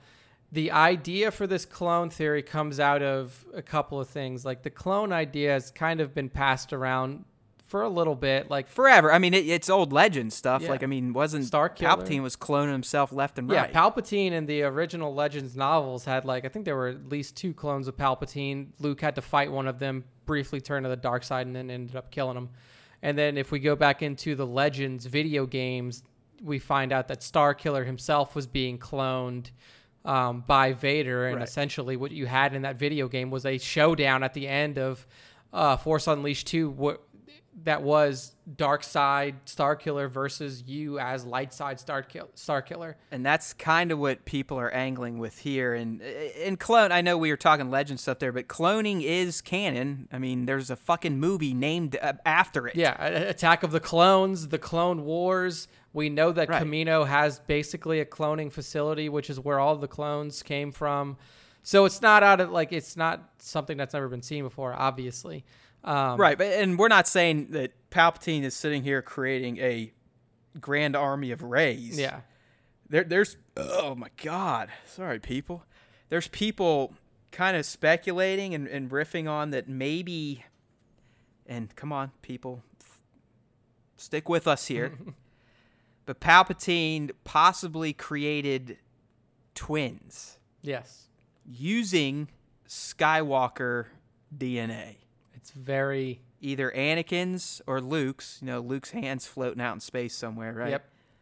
You would think that he probably had plenty of Anakin DNA. I mean, he had him on an operating table, for Christ's sake. If you at think one point in about time. that, how did Maz get the saber? That hand was attached to that saber. Right. So we have one. And there piece was, of- I believe, and I think you can take this to the bank, one of the first shots that JJ considered was Luke's hand floating by. yeah, I think I In space. yeah, I remember that. So like, we know, because even somebody asked Maz like, how did you get this, and she said, ask me later. Right. Well, hey, JJ, you're back now. Can you hopefully fill us in on that? Because those are the little lore nuggets that I love. I mean, that's the shit that gets me upset, not the way Luke acted. It's, hey, you never told us how the fuck she got the lightsaber. Yeah, no, like that wasn't just fucking, nobody gave that to you. That shit was gone. Right, right. So the clone thing, Nick, then if it's twins, it kind of plays into that Starkiller scenario where when it comes down to it, Rey is going to have to fight herself. And I think a lot of people would like to see that. I know I would. Yeah, I think I think that'd be badass. It'd be something we've never seen technically before in live action Star Wars. Yeah, I mean, if you think about another foreshadowing moment from TLJ as well, when she goes into that little, that version of the Force cave on Acto, and she looks in the mirror, what does she see? Yeah, a 20 lot of versions people are herself. latching onto this. So, it's kind of it makes sense. There's precedent for it. There's been some foreshadowing towards it. Who are her parents? It doesn't really matter who her parents are. She doesn't have parents. She is a clone. Essentially her parents would be Luke and then, whatever. Like she would just be Test tube. Yeah. Yeah, fucking petri dish and some Palpatine, like hocus pocus. Yeah. So that is a distinct possibility here, this clone idea. I mean, Palpatine essentially took over the galaxy based off of a clone army, and he's hoping that he takes over the galaxy again based off of the success of one It's not clone. as far-fetched as it may sound on paper. I mean, cloning is established. So let's get into the third one here, which I also want to kind of loop back into something we talked about with Kylo and the helmet. Yeah, so the third option here is possession, which is something that we've talked about heavily towards, the latter half of this movie coming into play. Possession is something that we assumed Also established in canon, new canon, Lord Momin. Boom. Yes. So it's there. We know it's possible. Now, it's been thrown out that, well, one, we know Palpatine doesn't have a body. His body was destroyed. He needs a host. The initial rumor from MSW was this host was going to be Kylo Ren. So Kylo would do something. Or an object. Yeah. I mean, and you've explained this multiple times. The only way Sith can persist if their organic body dies is to latch themselves. Passing their essence to an object. Yes. Or a person, right? A person, an object, a place. The reason that a lot of these, ancient Sith are found in tombs, it's because of their essence is trapped there. Like they subsist. And They're kind of like the Egyptian kings and queens, where they felt like if they were buried with all their possessions, they could wake up with the shit one day. Exactly, yeah. So the fact that MSW talked about Kylo eventually being possessed and then having to be, sacrificed in order to kill Palpatine, one final time. And like you mentioned, Matt, the precursor to that would be the helmet. So that's something that came up in the leaked footage that came out before the official stuff was released by Disney. And it's something that we've always seen in this new trilogy, the sequel trilogy. TFA, we see him talking to the helmet. TLJ still talking to the helmet. And then Tross, we see the helmet in this like capsule, this device that's holding it. Okay, yeah. So if you're a collector, essentially Kylo has this thing in one of the best, pristine, lockdown, airtight collector cases of all time. Yeah. So he clearly is still attached to Vader's helmet. And what we're kind of throwing out here is that what if all along Vader's helmet has been possessed by Palp's spirit? Yeah. I mean, think about how Vader takes Palp out. He's right up by his head. He's getting electrocuted. All this dark side energy's going into him. Palpatine clearly knew his fucking number was up. He could have easily been like, all right, I'm passing my shit into this helmet. Mm-hmm. Yeah, and I mean... So all along, Kylo has been thinking he's been paying respect to his dead grandfather, But what if he's just been eating like Palpatine influence unknowingly all along? That he's had this helmet. Oh yeah, and I mean, and the helmet's going to make another appearance in Tross, so it's not just a throwaway item at this point. Yeah, even, going along that line of thinking too, if that's the case and Palpatine's sucking up all this, he knows that Kylo is weak. So he's not going to go after Kylo. Like, if that's the case, like, Kylo isn't going to be his enforcer. Kylo would be his puppet because he knows he's weak. He can feel like he's heard Kylo is fighting between the light and the dark, and right. He can't. But he knows he needs to keep working him to eventually get him to the Rey. Exactly. And so what we're almost saying, or what Nick was saying with the possession, maybe that is Rey, but she's been possessed, possibly from Kylo getting possessed and then passing it to her in death. Who knows? Yeah, there's a lot of possibilities for it. I mean, one other thing, is a fun connection to make with the helmet is like, all right, Palpatine is dead at the end of, ROTJ. What's the first thing Vader says to Luke after Palp's dead? Take this mask off. So he's like, immediately get this thing off of me. No. Yeah, I mean, that's really reading into it. But hey, yeah, I mean, we could retro make that work. Yeah, do a little retconning. Obviously, yes, I know he says he wants to take the mask off so he can look at Luke with his own eyes for once. But still, I mean... And at that point, I guess Vader would have known about, because he's the one that fucking made it canon again with the Lord moment in the comics. So yeah, I mean... you're right. Maybe he had an idea like, oh, shit, man, it's a good chance he just passed himself into my helmet. Yeah, it's like, get this thing off of me, burn it, like, Yeah, fucking yeah, exactly. That's why he burned him. Now we know.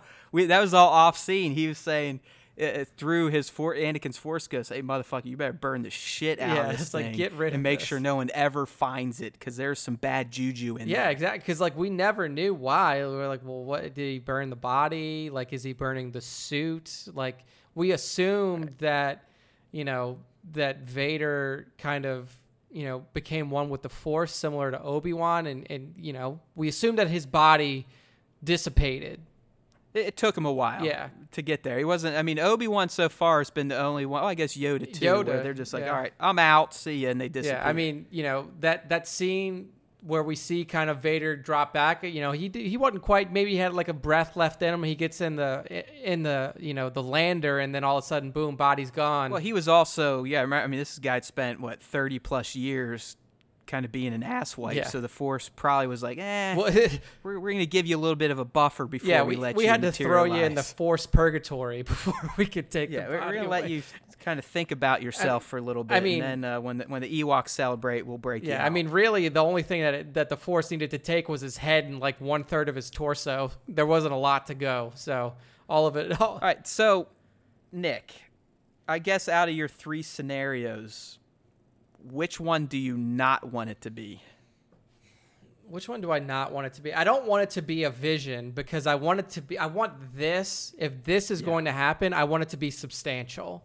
I want this to be something that's like, holy because if it's a vision and then it's up there for 10 seconds, it's gone, and then nothing comes of it, it's like, well, that's a great tease. Like, it was something super good to put in like a D23 trailer like this, but there was no substantial happening that comes from it.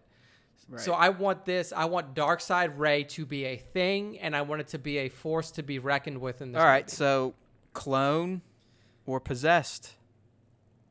To you, what would make you happier? I like possessed more, depending on the situation. I do too. So I've never liked the clone shit. I've never liked it. Even when it was Legend, I never liked that. I was like, that's cheap. It's bullshit. Yeah, I mean, it's... Like, just clone. Just fucking clone. It's so easy, where I kind of like the more supernatural possession shit, especially because it ties into Sith lore. Yeah, exactly. It would make sense. He passed himself to Vader, and that's why Ben's so fucked up. I mean, he's literally essentially has Palpatine's guts with him at all times. Yeah, I mean...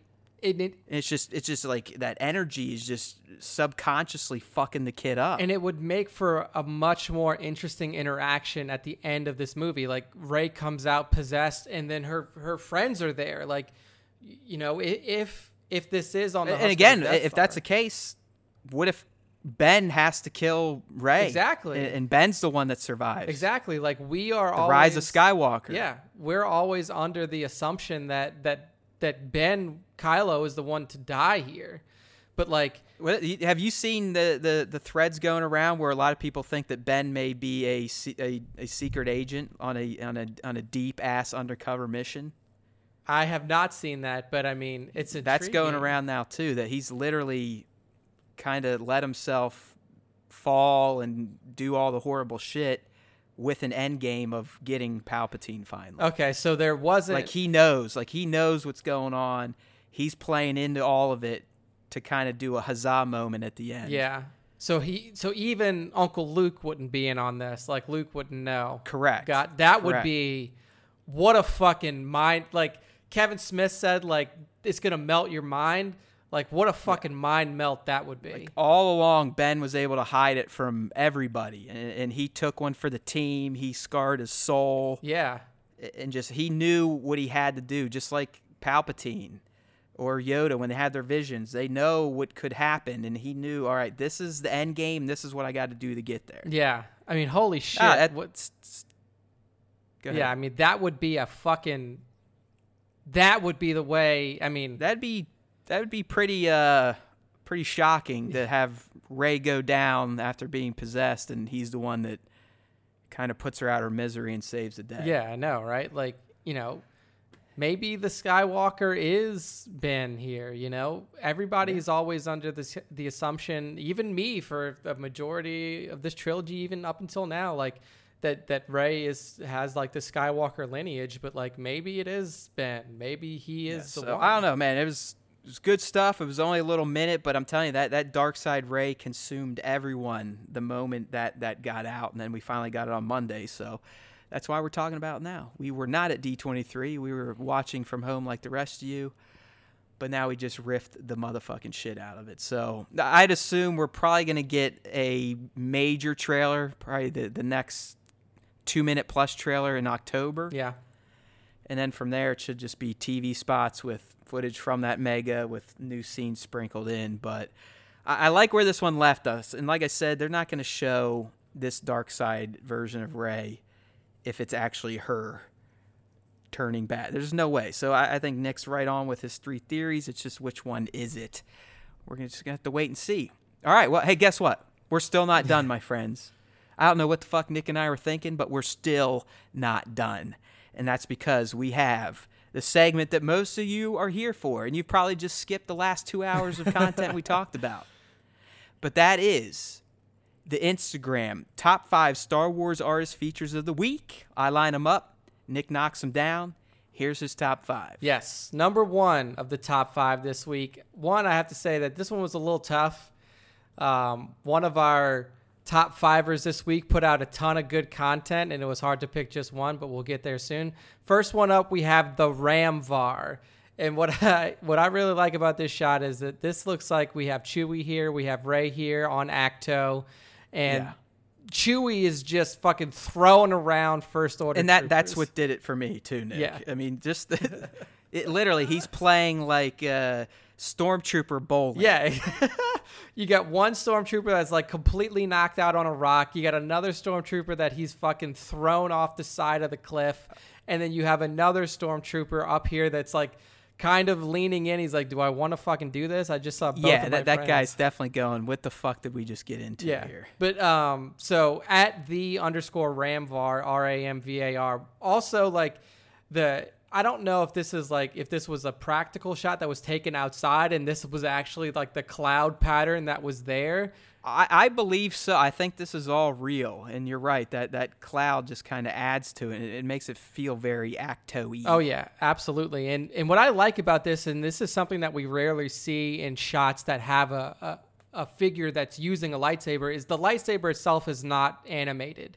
Yeah, he didn't even fuck with post-processing. I give him credit. Yeah, He's like, fuck it. He said, my shot stands on its own.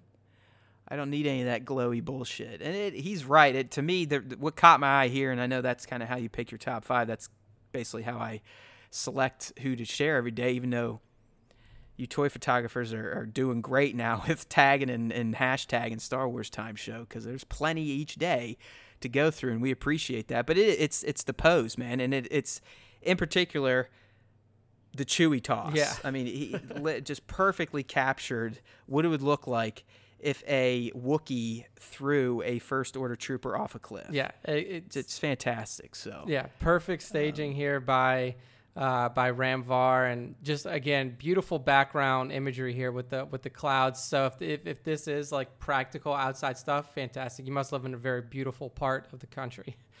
Next up, we have a returning top 5 member here. This is at remember_the_clone_troopers. Remember the clone. I've got some insider information on Remember the Clone Troopers. Insider information. Okay, so Yeah. I'll give a quick overview of this. And what we see is we have a stormtrooper or a clone trooper here on the ground, kneeling down, with his arms around. Phase 1 clone too, like the fin helmet guys. Yeah, so it's the one with like like you said, Matt, the fin helmet, and then like the mask, like the full kind of connection of the mask. I really dug this clone helmet, to be honest with you. Yeah, it looks really, really fucking cool. And he's got his arms around a woman on the ground who's holding a baby. It was just a very emotional shot. Do you know who that woman is, Nick? Look close. Oh, jeez. She's from another popular culture franchise. White hair with the baby. God, it's going to kill me when you say it. It's Danny. Oh, God, it is. It's It's the fucking mother of dragons, the mother man. of dragons. Good. How the fuck? Wow. Yeah, that's fantastic. And the baby she's holding, I can't tell if these are 1/6 scale or 1/12 scale. I'm thinking 1/6 scale because it looks like Danny has real hair. Yeah. And if they are, I would, that could very well be baby Luke from the Revenge of the Sith Hot Toys Kenobi deluxe set. Oh, wow. I mean, If you're listening, remember, fill us in. Are these 1/6ers, 1/12ers?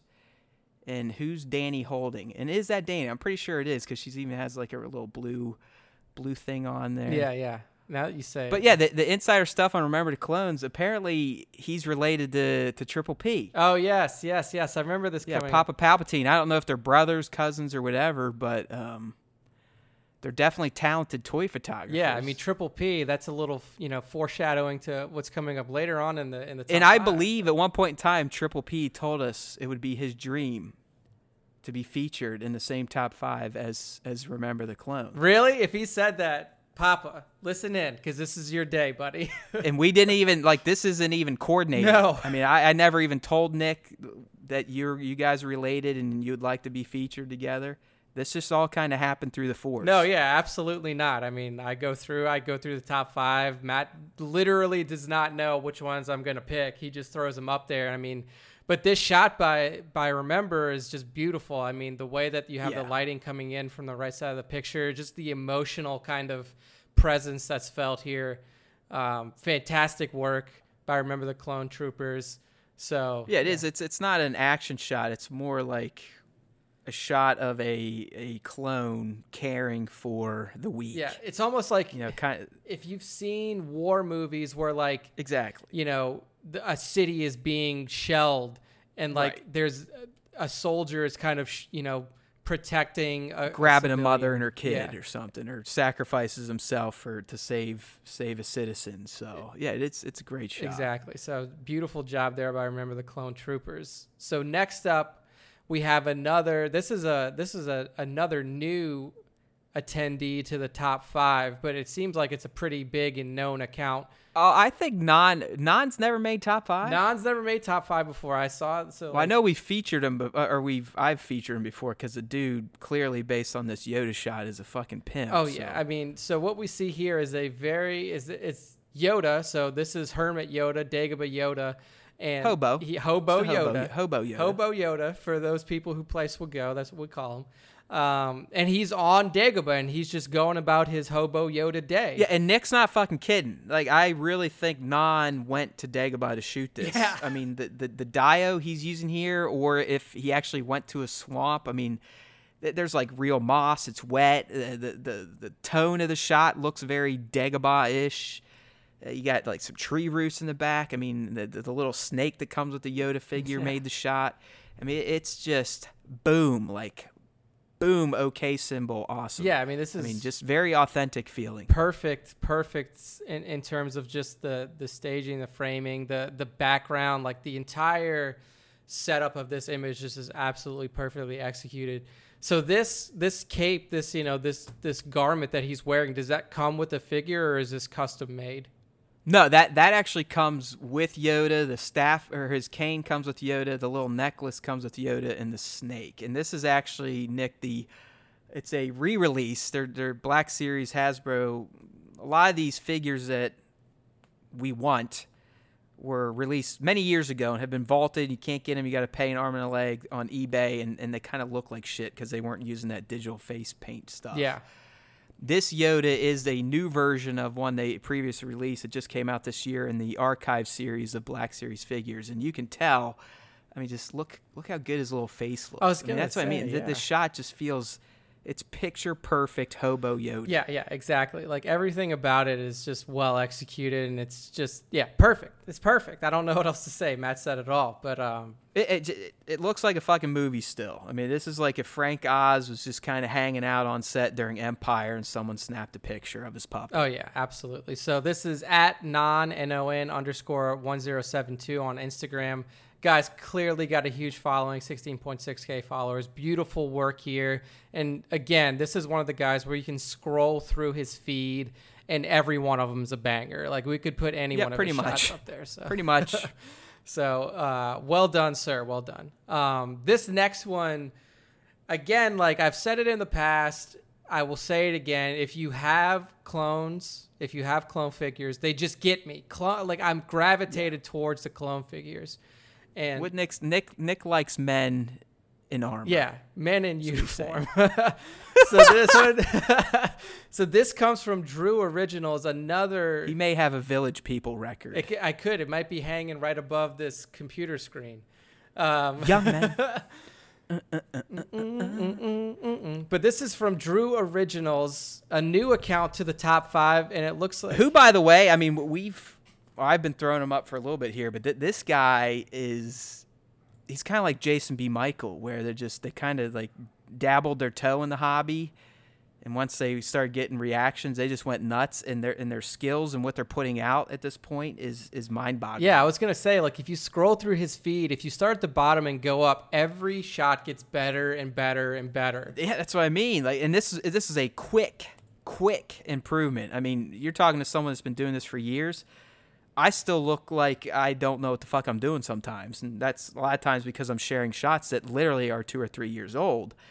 But just it seems like these new guys just like, hey, fuck it. They run with it. But the shot he put out here, Nick, is it's literally a remake of the scene in AOTC as the Battle of Geonosis starts. And you just see this big hazy cloud and all these blue bolts coming through and the Phase 1 clones running through it. I mean, it looks just like it. Yeah, exactly. Like you could... If I look at this and I don't know it's a toy photography picture, I think it's a movie still. It comes straight from the movie. Yeah. And like, look, we shit on AOTC a lot on this podcast. And if there's one scene worth recreating from AOTC, this was a good one to pick. Because like you said, it just like it does capture that kind of the chaos of war, like the war that just starts, like Yoda says in that scene, begun the Clone War has. Like, this is the moment that the Clone War starts. The clones come into Geonosis, the droid army is there, and then bam, they go. And this is one of the first shots you see. It's just great atmosphere here. You put in some nice burst effects on the guns. It's really, I mean, this could be the first ever Attack of the Clones remake scene I've seen. That's a lie. Some people, now that they're there's a new GMY out and a new Dooku, so people have been kind of remaking some of that. Yeah. Okay. But no, I mean, it's awesome. And like I said, I have other shots of Drew Originals just kind of in the queue, but you people, and we're not complaining, we love it, keep it coming. It used to be, even I'd say 2 months ago, I kind of had to sometimes go out and hunt for shots. These days, dude, I'm essentially skipping over shots. We're getting so many tags and hashtags, this, that, and the other thing. So appreciate it, Drew. Your skills are getting better and better, and this shot is just kind of a culmination of the passion you're showing for this hobby. Yeah. Fantastic. Keep it up. We love seeing recreation. Beautiful stuff. So number 5 here, and rounding out the Remember the Clone look who it Troopers is. kind of talking point, we have Triple P, Papa Palpatine photography in here in a beautiful mashup. Like if I saw this again, like this is one that I cannot believe is a fucking toy photography picture. Like Papa, so what we see here is Papa has a Master Chief figure on a Death Star Dio, and he has a bunch of weathered, stormtroopers. It looks like that is what is that, a scare? That's not a Scarif trooper, is it? Yeah, it is. Scarif The lead guy there. Yeah, that's the Shore Trooper. Shore Trooper from Scarif. And they're coming around, and you can see that they're like looking around the corner looking for Chief, and Chief is just getting ready to fuck all these guys up. He's got the spike grenade there. Yeah. From the Brutes, right? The Brutes had the spike grenades. I mean, it's just such a fucking it's great. good I mean, shot. you're right. I mean, dude, these figures, and I'm assuming these are they're 112. So I mean, they're maybe 6 inches tall. I mean, the framing he used here and the perspective, it makes them look like the hulking men that they are. I mean, John 117 looks like a fucking 7'5" tall Spartan. Yeah, exactly. I mean, and just the way that I don't know if it's the post-processing that Papa did, and obviously the atmosphere. Well, dude, he throws up great BTS for every shot now, so I'd imagine you could probably pull this one up quickly. And nope, I've lied on that. Oh no, yeah, he's got behind the scenes. Yeah, so I'm gonna have to look. It's a very simple setup. It's just taking the time, getting the poses, getting the lighting right. No, it's not that simple. Just kidding. He has 3 fucking layers to it. Yeah. To provide that depth of field look with the guys in the background. Yeah, I was looking at that one. God, yeah, he's got. Yeah, this is like a 1/6 shooter level shot. I mean, you got some Matrix stuff going on in here. He's got paint buckets doing something, and Litra cubes, Loom cubes. I mean, there's so many troopers in here. Half of them probably aren't even in the finished shot. Yeah, like you can't. But they just add the authenticity to the look, the feel. Yeah, the depth, like you mentioned, like the depth of this shot is almost 5,000 likes on this shot, by the way, for him. Oh yeah, I mean this is a fucking masterpiece. I mean, I would have to say this has been his most popular to date, and I think it's because it's a mashup with 2 hugely popular sci-fi franchises. Oh yeah, and look, like I said, for Papa, it was hard to pick this week because before he put up the Halo one, like this one that we dropped in the top 5, he dropped a beautiful Darkside Ahsoka shot with like 10 different red lightsabers floating around her, like wearing a red Sith robe. I mean, it was fantastic. So yeah, Pop is in the group with Jason B. Michael, Everton. I mean, Sir Dork, you name it. If they're putting stuff out there, it's worth sharing. It just comes down to let's try to spread things out a little bit. I like finding new people. Other people I know like us finding new people for them. But yeah, I mean, dude, Papa Palpatine, definitely an all-star. Yeah, I mean, I think this week we had 3 new people and 2 returning, and the 2 returning were Remember the Clone Troopers and Papa. So It's a solid lineup. I mean, I don't know what else to say about this Papa shot. Like, again, this looks like it almost looks like it could be animated. Like this almost looks like it could be like a motion picture fucking capture.